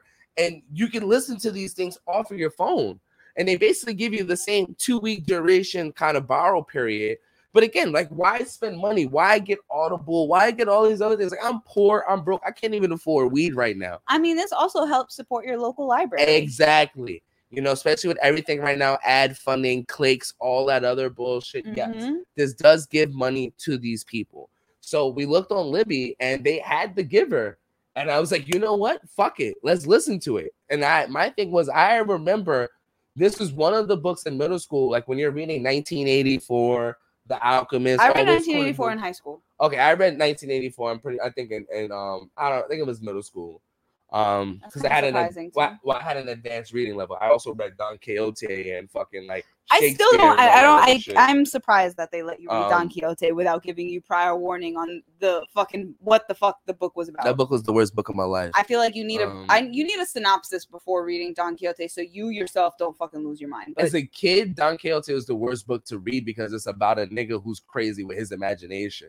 So imagine, but especially imagine living in the Bronx where you already see motherfuckers tweaking on the street, and then you read Don Quixote. You're just sitting there like, is this motherfucker a crackhead? Like, that's my stepfather. Yo, facts. I'm sorry. Listen, this book club is about to be hilarious considering who is running it. Exactly. That's just all I have to say. But I agree with you. But it was just really dope that this was the first book that we were like, all right, let's get into it and let's listen to it. And I'm not gonna lie to you, I really enjoyed it. Like comparing it, and it's the reason I brought up like 1984 was because George Orwell was one of the first authors in the 1940s to touch upon this idea of like these dystopian novels that existed in like realistic societies, and they kind of paid tribute to like these totalitarian societies that existed now after like these post-World War II regimes, like these socialistic, these communistic, first, second world, third world, first world countries that were slowly becoming a part of, the world society. I don't know. Maybe I'm saying this wrong. No, it's all good. I feel like people forget so often that the quote liberal countries, which is honestly a little bit fucked up to think about because it's really just like the Western countries. That shit is new. They won the war by chance. Like almost the communist powers were about to be the powers that reign the world. And I think that we forget that it's very easy to shift a mentality. It's very easy for people to jump from socialism to communism or to fascism, and that's one of the biggest concerns. And it's like, okay, how much freedom and liberty do you give, and how much power do you give to a government and to a people and its constituents? Exactly. Where is the balance? Where are the boundaries? How do you draw those boundaries? How do you make sure that those boundaries are not taken advantage of through a system that is easily corrupted because it's funded by money? You get what I'm saying? Like, there's a lot of layers that happen, and the reason that I love both of these books, like you touched upon, why it's important to bring up 1984 and these like Animal Farm, all these types of dystopian books, like right? There's a lot of them that came about. The theology that they touch upon, right? Like, and this idea of like sheeple and falling in line and this repetitive slaves to the system, right? Like sameness, exactly, and this feeling of like doing what your community does because that's what's right. And if you do anything outside of that, that is actually a greater sin than, for example, murder. If murder was normal in your society, like The Purge, and you're just sitting there like, peace and love, man, you're the fucking maniac that needs to be murdered, right? Like that, you're the outlier, and that's not okay because different is terrifying. And that's one of the reasons why communism even came about. Fucking because in my own family, my father told us stories about how someone that was like his goddamn brother was shipped off to fucking Siberia for owning a leather jacket that was just gifted privately under the table. No one was supposed to know, and he was so proud to have it that he fucking he was willing to die for what he stood for. And the thing is, and like Shahana said, the problem is, and again, and this is what's fucked up in these societies, everyone has a time. There's a time frame. There's a line. You get your shit when it's supposed to be given to you is when you get it. If you get it outside of when the government tells you, it's a crime. So it's things like that when, like, in America, we complain about mask mandates. We complain about so many liberties that we have. You get what I'm saying? Like this thing that we have, this democracy, this capitalistic society that is a gift to us as a whole. Like, to realize, like, some people, this shit is a figment of an imagination. Like, you know, it's crazy. Like, when we wonder how people sneak from North Korea, you know, like when people run away from Cuba, they swim.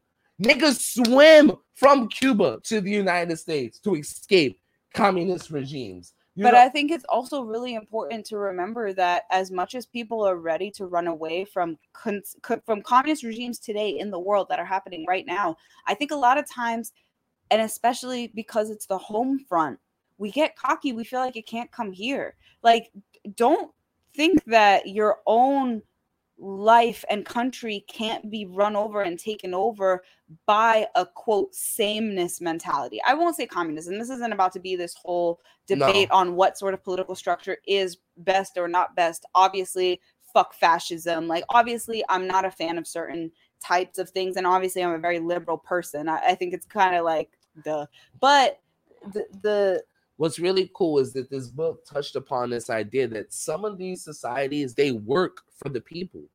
That's the most fucked up part.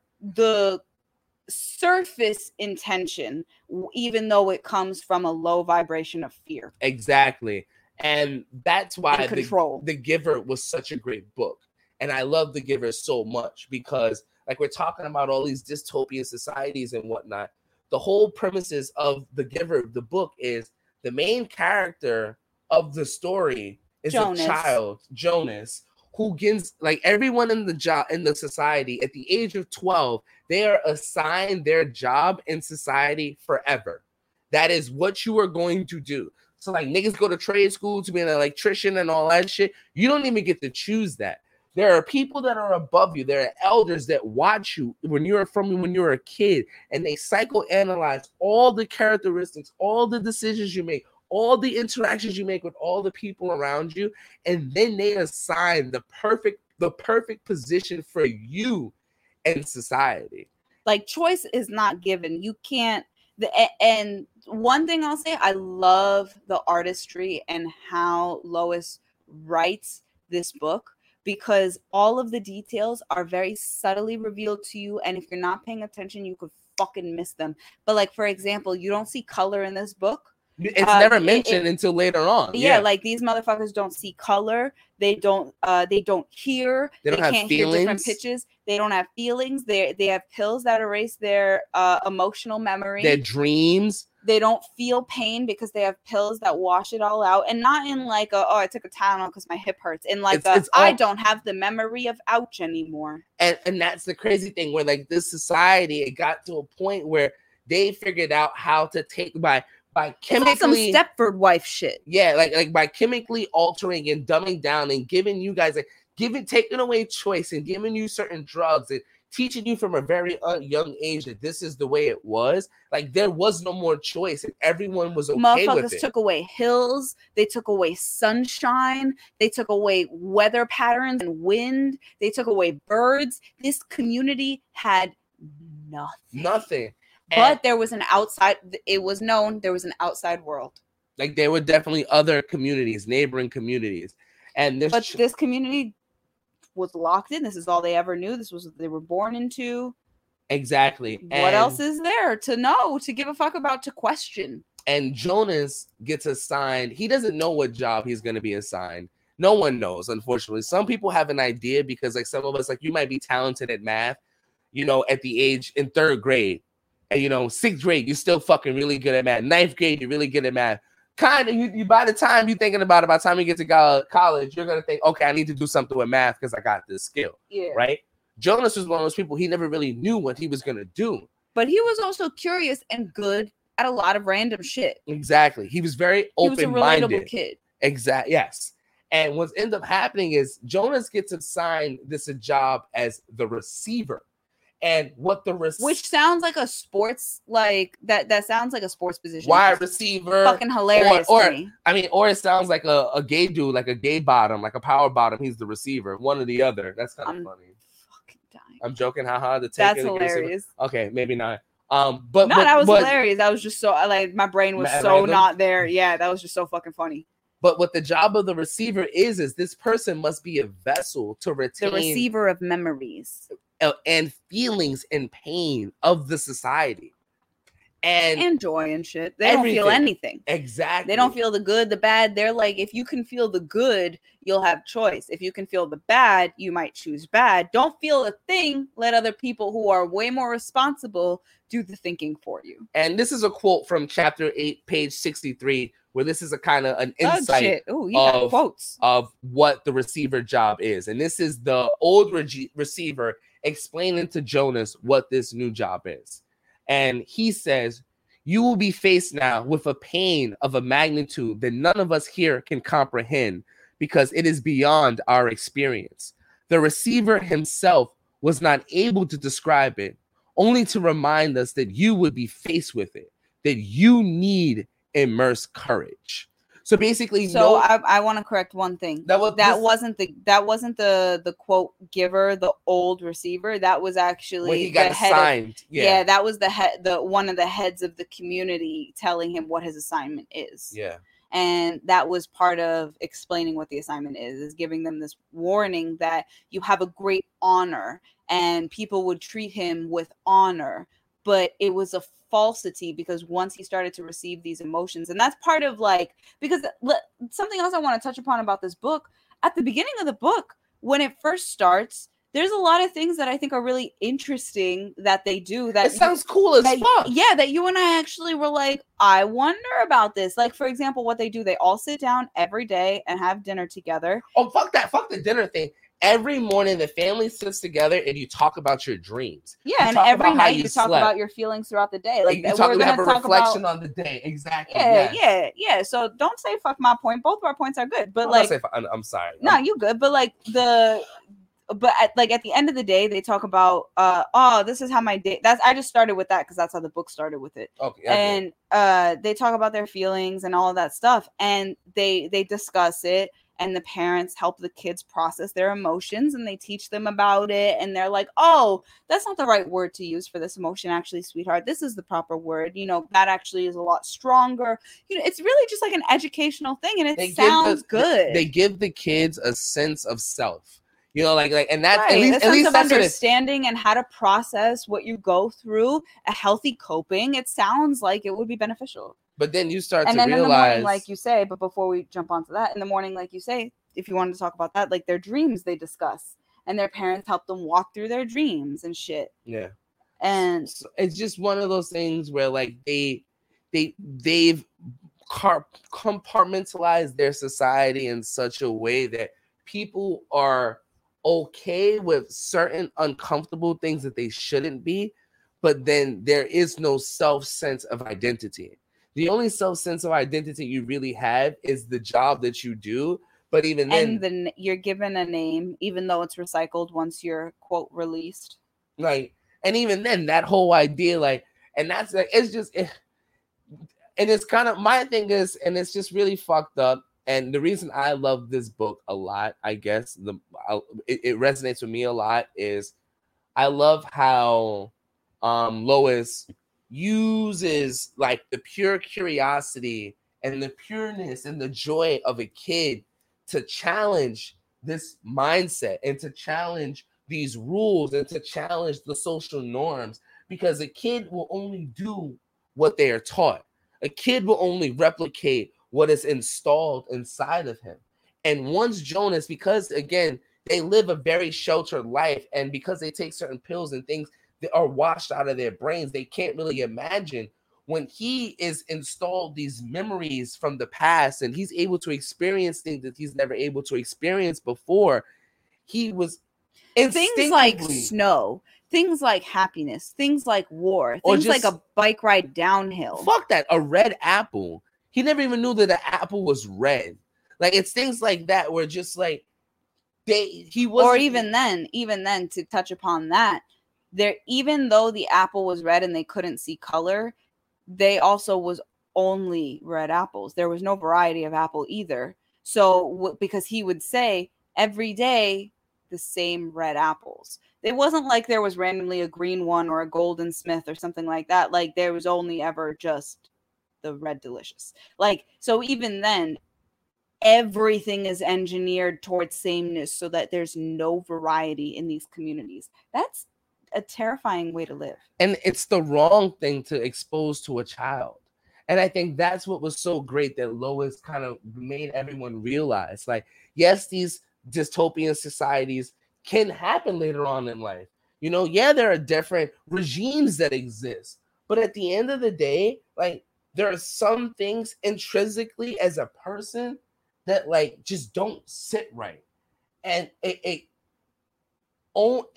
adult can be lied to, they can be brainwashed, they can be manipulated, they can be forced. You know, there can be so many things that you can do to an adult to make them just willingly submit to certain things, right? But with a child, like, even like you tell a child not to do certain things, and the only way they learn is they got to burn themselves. They have to hurt. They have to go through certain things. Like, they're always going to ask. They're always going to be curious. And that's why I love that. Again, in comparison to like 1984.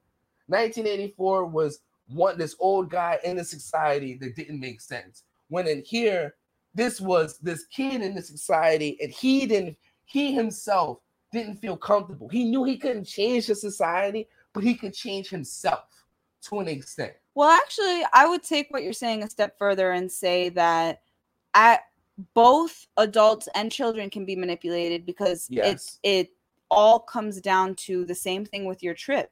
It all comes down to, are you focusing on your ego, or are you focusing on elevating your higher self? Because all of these dystopian societies look at a young and an old explanation of what's happening. Because even in 1984, there was a child. Even in Fahrenheit 451, there was a kid in a book. Like, there's always these sparks that start up. And when you have dystopian societies, oftentimes it's because choice was taken away, because the responsibility that was given to the people was not utilized properly. And quote, like, not saying that's accurate, but that's the excuse given. No, but what's dope is also to see the battle and the challenge between like nature versus nurture. Mm-hmm. Like, these people were nurtured to have these things taken out of them, to become numb, to become these one type of things. But nature, intrinsically, who you are as a person, who we are as people, you can't engineer it out. That's why they still had special jobs. They had to be watched. They still had to have somebody that retained emotion to know what the fuck to do when it happened. Yeah. Right? Like, and that's what I was trying to get to what I was saying before. Yeah, and you can't engineer a person out of a person. You can try your hardest, but you can't be a robot. And it sucks, because even then, like, it's crazy now, a kid, what we're doing with our kids now, who have ADHD, who have too much energy, who people don't understand because they're too emotional. We're giving them fucking drugs. Them the fuck up, because I can't deal with you. We're not listening to them. We're not giving them outlets. We're not giving them the right resources, the right support to be there, to actually understand, to give them everything they need simultaneously. To prosper. Yes, ma'am. Sorry, go. No, you're fine. No, I'm prosper done. And simultaneously, if you're the type of person who is like, nah, my kid's perfect, and ignoring the fact that they need assistance, that is also highly irresponsible. Mm-hmm. I think that there is a fine balance. Everyone has different and particular needs, and everyone needs to be catered to in a unique way. And I think that is also a part of what's touched upon in this book. Not everybody is a one-size-fits-all cap, and you can't just machine orient shit. Really, we should be thinking about how to reframe society in a nurturing way that focuses on how to uplift and bring up individuals, because differences are needed in order for society to move forward in a healthy, progressive, and integrated, natural way. And everyone has different needs. You can't force us all in the same box. Exactly. Yeah. Everyone is different. And that's the way we have to approach all this shit. You know, even now when we're looking at this, and that's why it was just crazy to read this book and to look at, and that's why we said, welcome to 2084. Look at the society we're in now, where people, again, we don't know. People are so confused. People are so brainwashed. People are so manipulated. People are so overwhelmed where they will easily just take whatever it is, as long as they can go back to just feeling okay and complacency and normalcy. And it's like, wouldn't you argue that's exactly how you felt during your trip? I'm just dying to feel comfort. But right? My body was basically like, no, you need to go through this. You have to go through this. It's not what you want, it's what the fuck you need. And that's the difference. And that's what was really cool. And like, we're not gonna ruin how the book ends for you guys. But I will say how she ended it and the trip it takes you is almost the emotions you feel going through it. I wonder if it's almost some of the similar emotions Jonas would feel about unanswered questions. What's on the other side? Like all of these, like, is that really how the book ends? What does that ending mean? Because like one of the things that you and I don't want to ruin it. That we ruining it. The way the book ends, it either ends that he reaches civilization and passes out, or he dies. And I think he reaches civilization, but actually I also do and I don't. But you go ahead and tell me what you think. But that's the beauty in like the way the artistry that she put the book was like. It's on some Inception shit. Yeah, like the way they left it was like basically because again his job was receiving memories. You know, and he also really receiving experiences. And he also realized that he at one point could pass his memories down to babies. So he tries to run away with one of the younger kids that his family is taking care of. I'm sorry, I don't give a fuck. We ruined it. No, it's okay. I wonder about that actually, because there was a motif in the book, the light eyes. Only a few people in this town. If there were differences, you couldn't talk about them. Mm-hmm. And so rude. It was rude, and rudeness was a law. You couldn't be rude. And you get three chances, and you get 3 chances in this society. And if you break any of those 3 chances, you get released. And we didn't find out what release was until the end of the story. You know, like it was such a commonly used thing. Like everybody heard release. They just didn't fully understand what it meant. Like it was a common thing, you know, like even with us, like when you hear certain, I don't want to use the word to hint what it actually means. It's all good. But anyway, so there was this motif of light eyes, and there was a baby that was staying with Jonas in his family unit that they talked about. And that's another thing. The dynamic of the book is fucking insane, because the same people that give birth are not the same people that have the families. Kids, yeah. So it's like it's this weird cyclic kind of fucked up thing to think about. But like you're no longer seen as a person. You're seen as a commodity. You're a worker. Yeah, you're a cog in the machine, and that's all. That's all. And your emotions are secondary. They should be processed, because otherwise you'll probably kill yourself. But it's really just a finality that they can't iron out, you know. And the thing about the light eyes that I want to just touch upon is the baby that was staying with them had the light eyes too, and the giver, the older receiver, the one that was trying to prep the new receiver, Jonas, and you never hear the giver's name. He's just known as the giver. But what he also has the light eyes as well. Jonas does too. I'm pretty sure. Jonas, exactly. Yeah. So all of them have the light eyes. But one of the interesting things that was hinted at was, maybe you have the same birth mother. So I think that there's almost something that might have to be a part of the DNA to be passed down, because then you also find out that little extra thing at the end, which I won't ruin in the book, but that last thing we just found out. So I think there has to be some sort of DNA connection. And to say family, to say I love you, to say these things, somehow it always is stronger when it's someone you consider a part of your family unit. It doesn't have to be blood, but even if it is your family, there's something that feels stronger about that when it's a love. But I almost wonder if because he was able to pass down the memories, because they were secretly brothers. because he tried to pass on his memories to his friend and he couldn't. But even then, now let me give you this funny thing. Like, it's crazy. Like, I think, and it's funny how. And again, this is why I love the book, because nothing was easily laid out. You got to really like dig through the details of it to find what the real rules of the society were and how far it goes. Yeah. So it challenges your brain in so many ways, and I think like because of that, it's a fantastic book to introduce to kids, because it touches on some heavy things, but in a way, it also eases heavy topics to you because it's going through it in the eyes of a kid. And it teaches you, honestly, to like never feel bad about questioning things and being who you want to be and being your authentic, true self.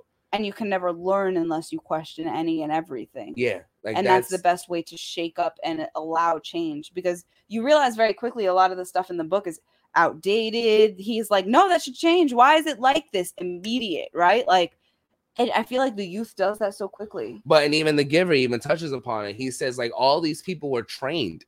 They are given their rules. They're giving all these things. Everything that the reality that they live was constructed. So that's all they know. They don't know anything else. So if you come in and try and teach them otherwise, all you're doing is harm to them, because they will never be able to fully understand and imagine and grasp what it is that you have.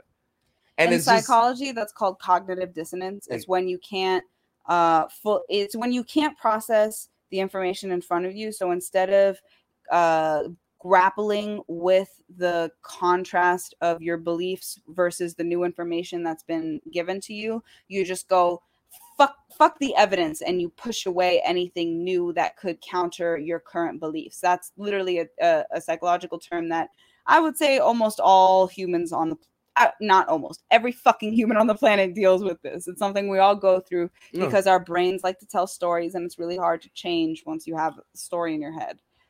But that's the greatest thing about this book, and that's what it kind of tells you, was that like you need to constantly be questioning, even as you grow, because that's the beautiful thing about The Giver is the giver is constantly learning too, because as he has acquired memories, he's learning and growing with what he has as well, which then he passes. And he's the knowledge source now for all. Like we're giving you guys so much about this book, but long story, as I said, I feel like we're giving them the whole book. I mean, in a way we are, but again, it's one of those things. Like we're giving you a synopsis. Yeah. Because also I feel like a lot of people might have already had this as assigned reading. Yeah. And if they didn't, then hopefully this entices them to go and read it, because we're giving you some of the stuff, but man, you really got to read it for yourself. It'll so open your eyes to a different world. My thing is, and it goes back to like what's happening now. This is exactly what's happening now. That's what I was going to get to as well. Everything that's happening now, they're slowly taking away certain things, certain liberties. They're slowly changing. For the sake of safety. And that's another thing, is like the motif in all of these books, and George Orwell specifically, not even Lois, but George Orwell said the greatest tool that is utilized in times of mind control are often and always fear. Because if you fear, and this goes back to your hierarchy of needs, which is another part of psychology, if you don't have your base need at the bottom of the pyramid, which is shelter, a place over your head, like food, if you don't have your basic human necessities, you can't worry about any other fucking thing else, like thinking and freedoms and liberties. None of that fucking shit matters. Where am I eating? When am I eating? That's why things like fascism is so easy to come about when the whole country is in starvation and their money dies. And even now, that's happening in the United States right now. The dollar is crashing. We got all these wars, all these other regimes that fucking doing the petrodollar, oil, the fucking the climate change, world pandemic that happened for the past year and a half. Like, and what are we all sitting here doing? Save me, Ultimate Society elders. Please, honestly, save me. And I don't even want to seem like I'm making fun of people, because I'm also in the point of like, fucking help. Like, yes, help the people. Like, I'm not trying to make it seem shitty. I want to actually say more so, like, I feel like the government has already so much liberty over the people, and the fact that martial law can be acquired at any time, the fact that like all of these things can already happen, But I feel like there's still so many things that aren't happening. Again, yeah, you hear all these things. You hear what the president says. You hear what the people in power say. And that's nice. But then you look at their track record. Where the fuck is Kamala Harris and her Roger-looking ass? That bitch went back to Mars with Elon, bro. You're hilarious. Again, the vice president is almost always doing foreign affairs and shit behind the scenes. Foreign affairs, Siberia is burning. The whole fucking... I know, the whole world is fucking falling apart. The tire field in Turkey is on fire. Like, where you at, Kamala? Where you really at? I don't know. But my point being is Mike Pence would have been there. Oh, I don't know. I don't know about that. That fly on Mike Pence's head literally was like, this is the dumpster fire. Mike Pence would have been there right now, bro. He'd be like, we need all the money for Haiti. All the money. Send it now for Trump Towers. We're building Trump Towers like #2. Pence is a smooth criminal. He said he got that fucking radio voice. Scared the hell out of me. Oh Word, he sounds like, if he opens his mouth, he'd sound like Hitler, but really he sounds like a fucking... smooth talk nighttime host. And somehow that's even scarier to me. Like, I don't know why, but he freaks me out. But I think one of the ways that I want to start to wrap up us talking about the book is basically, like, of course, you, like, anybody who's listening to this, we're open-minded people, we're critical people, but regardless whether you do or don't believe, or whether you do or don't think the way we do, I think it's fantastic. And I just encourage you, exactly, like, I just encourage you to think outside of the box. Question if this, what confuses you when something is said and you're like, if you have this murky feeling, just think that through, because letting those murky feelings slide sometimes is when you ignore your intuition, and that's when you let other people think for you in certain instances. So if something feels weird, if something doesn't feel right, sit with that, explore that, and question. Like, again, ever since we were born, we were taught a very specific thing, and I found myself unlearning a lot of history and relearning a lot of certain things, and it's been really a beautiful experience. But if we don't question, that doesn't seem right? Like certain religions are like, hey, we were born yesterday. Some religions are like, oh, we're re-existing every 7 days. Like, I'm an indigo child. Crystal. I'm not from this planet. I'm not. That's what I'm saying. Like, indigo children. Like, there's so many things that could or could not be reality. There's this idea that dragons did exist, and the reason that there's no evidence is because they were fucking birds, and we don't have their fossilized bone records because they were hollow. So it's like, what is reality? What is concept? Like, shit, like, maybe we just don't have the proper science to understand. Maybe higher dimensional beings are here right now, but they can walk and they can blend in air. Maybe birds see frequencies and colors and vibrations in air that we don't see. That's why they know rain is coming or certain things. Like, we don't necessarily know.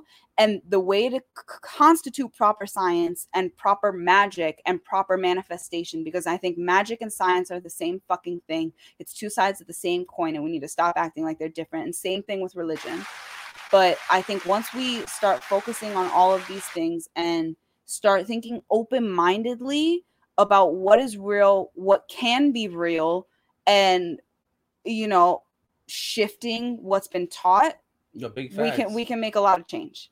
Facts. So that's just really the motif that I think we want to leave you with through our astral projected Lionsgate portal trip, to our theological conversations, to the world burning, to us reading dystopian books from middle school. Yeah. Like, I think it all boils down to elevate with your higher self, because if you want to see change in the world, you have to be the one that's projecting positivity and kindness and light and manifesting proper white magic, because whether you believe it in or not, every feeling you have has power. And I know I'm getting kind of preachy, but one thing that you said earlier on this podcast episode was there is a lightness and a darkness to every single entity in this world. So let me explain that in like another terms.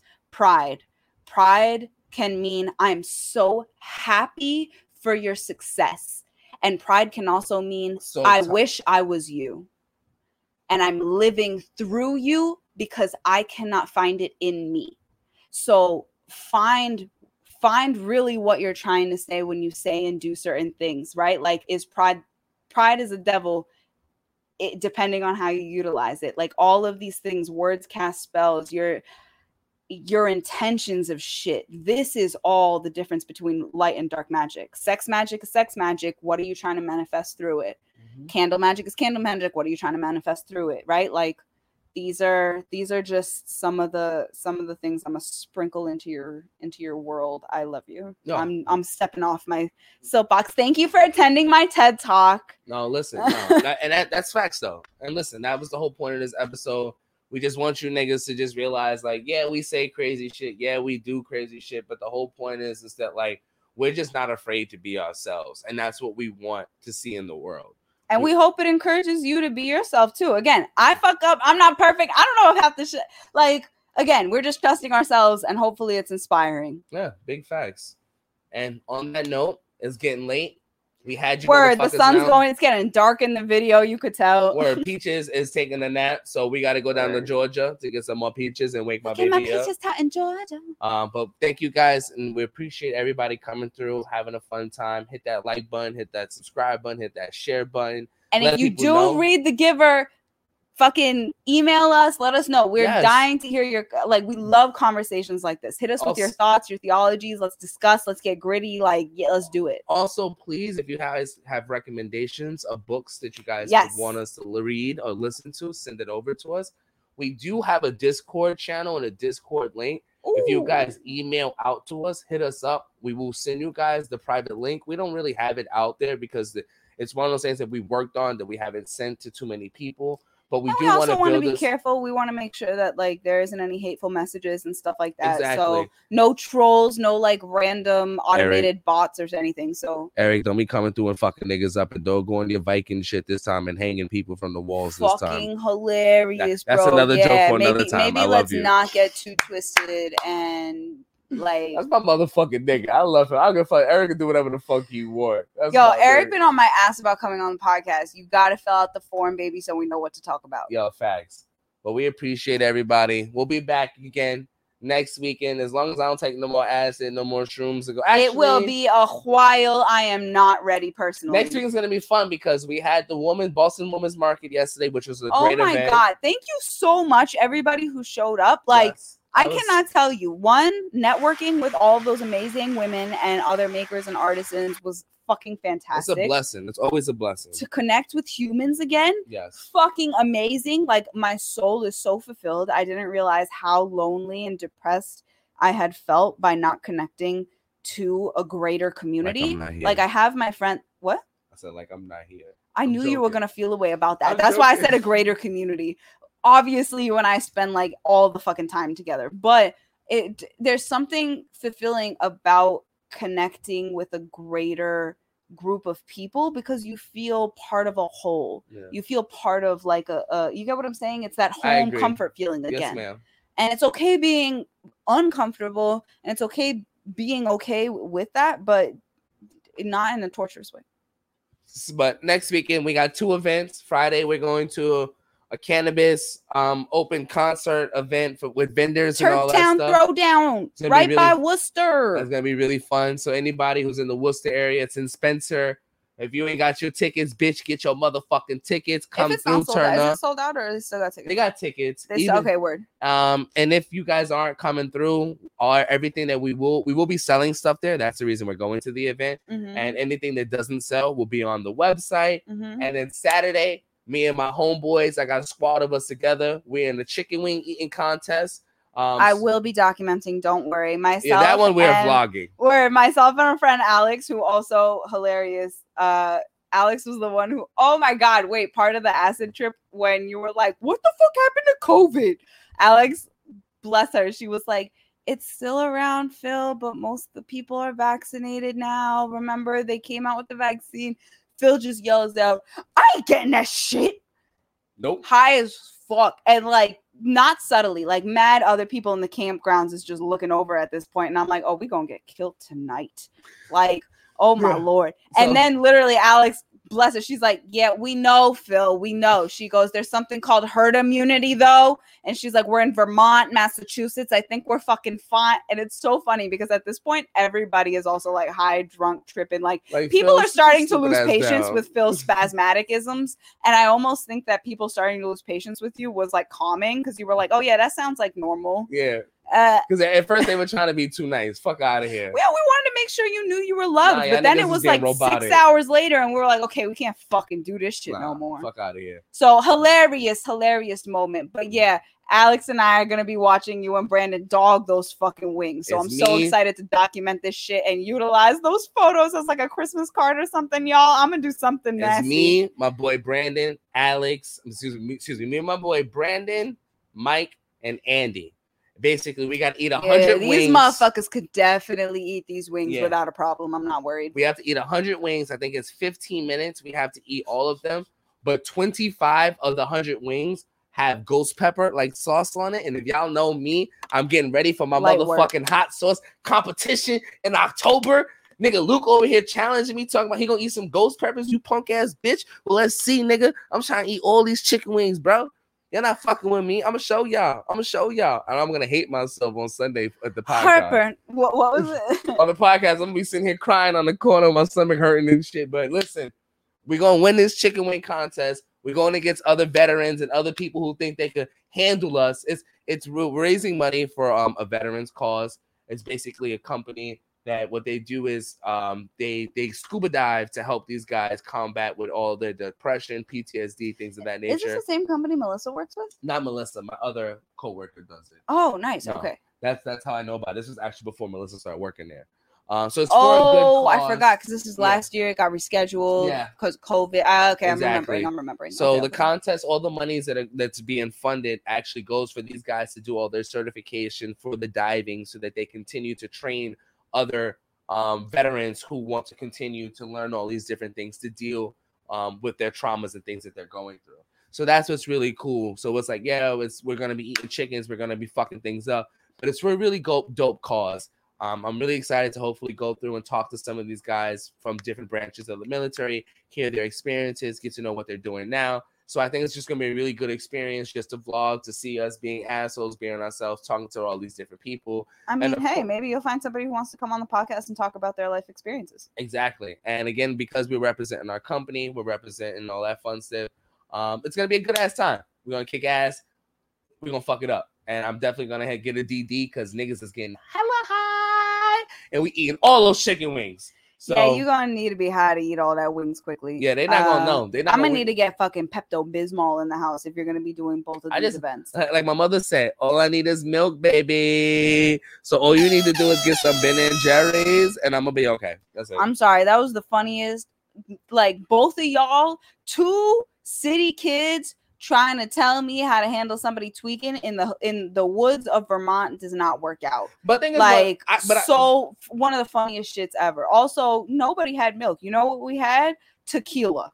The funny thing is, but my mother... And blunts. But the blunt, actually, shout out. You know what? And if people say whatever they want to say, I know everybody's experiences with weed are different. But one thing, and this is where trusting your intuition and your gut really was like put to the challenge for me, was I had a choice of whether I should be getting Phil high or not while we were having our anxiety acid trip. And I was like, he needs to smoke because the anxiety and the panic attack, I was like, if he can lower his heart rate, if he can do something that feels habitual, like smoking, is going to bring him back.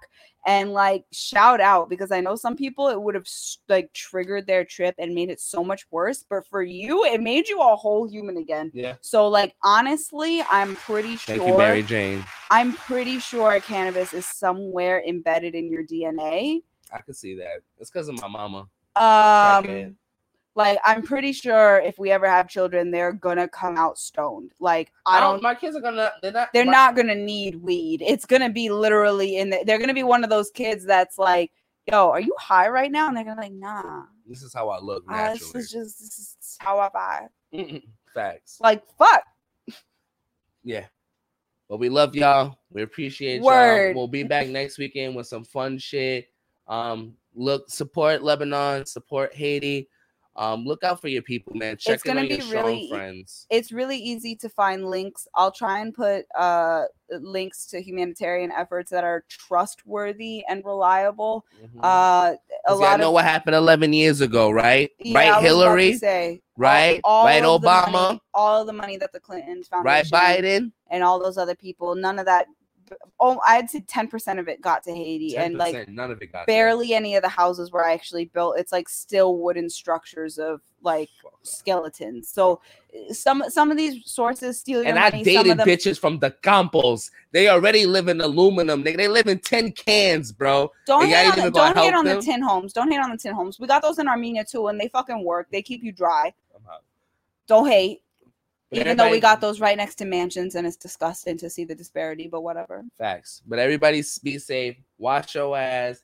Brush your teeth. Word. Don't trust Uber Eats, because we saw somebody recently that just had a whole bunch of cockroaches confidently walking around their car and shit on top of somebody's food right before it was delivered. Yeah.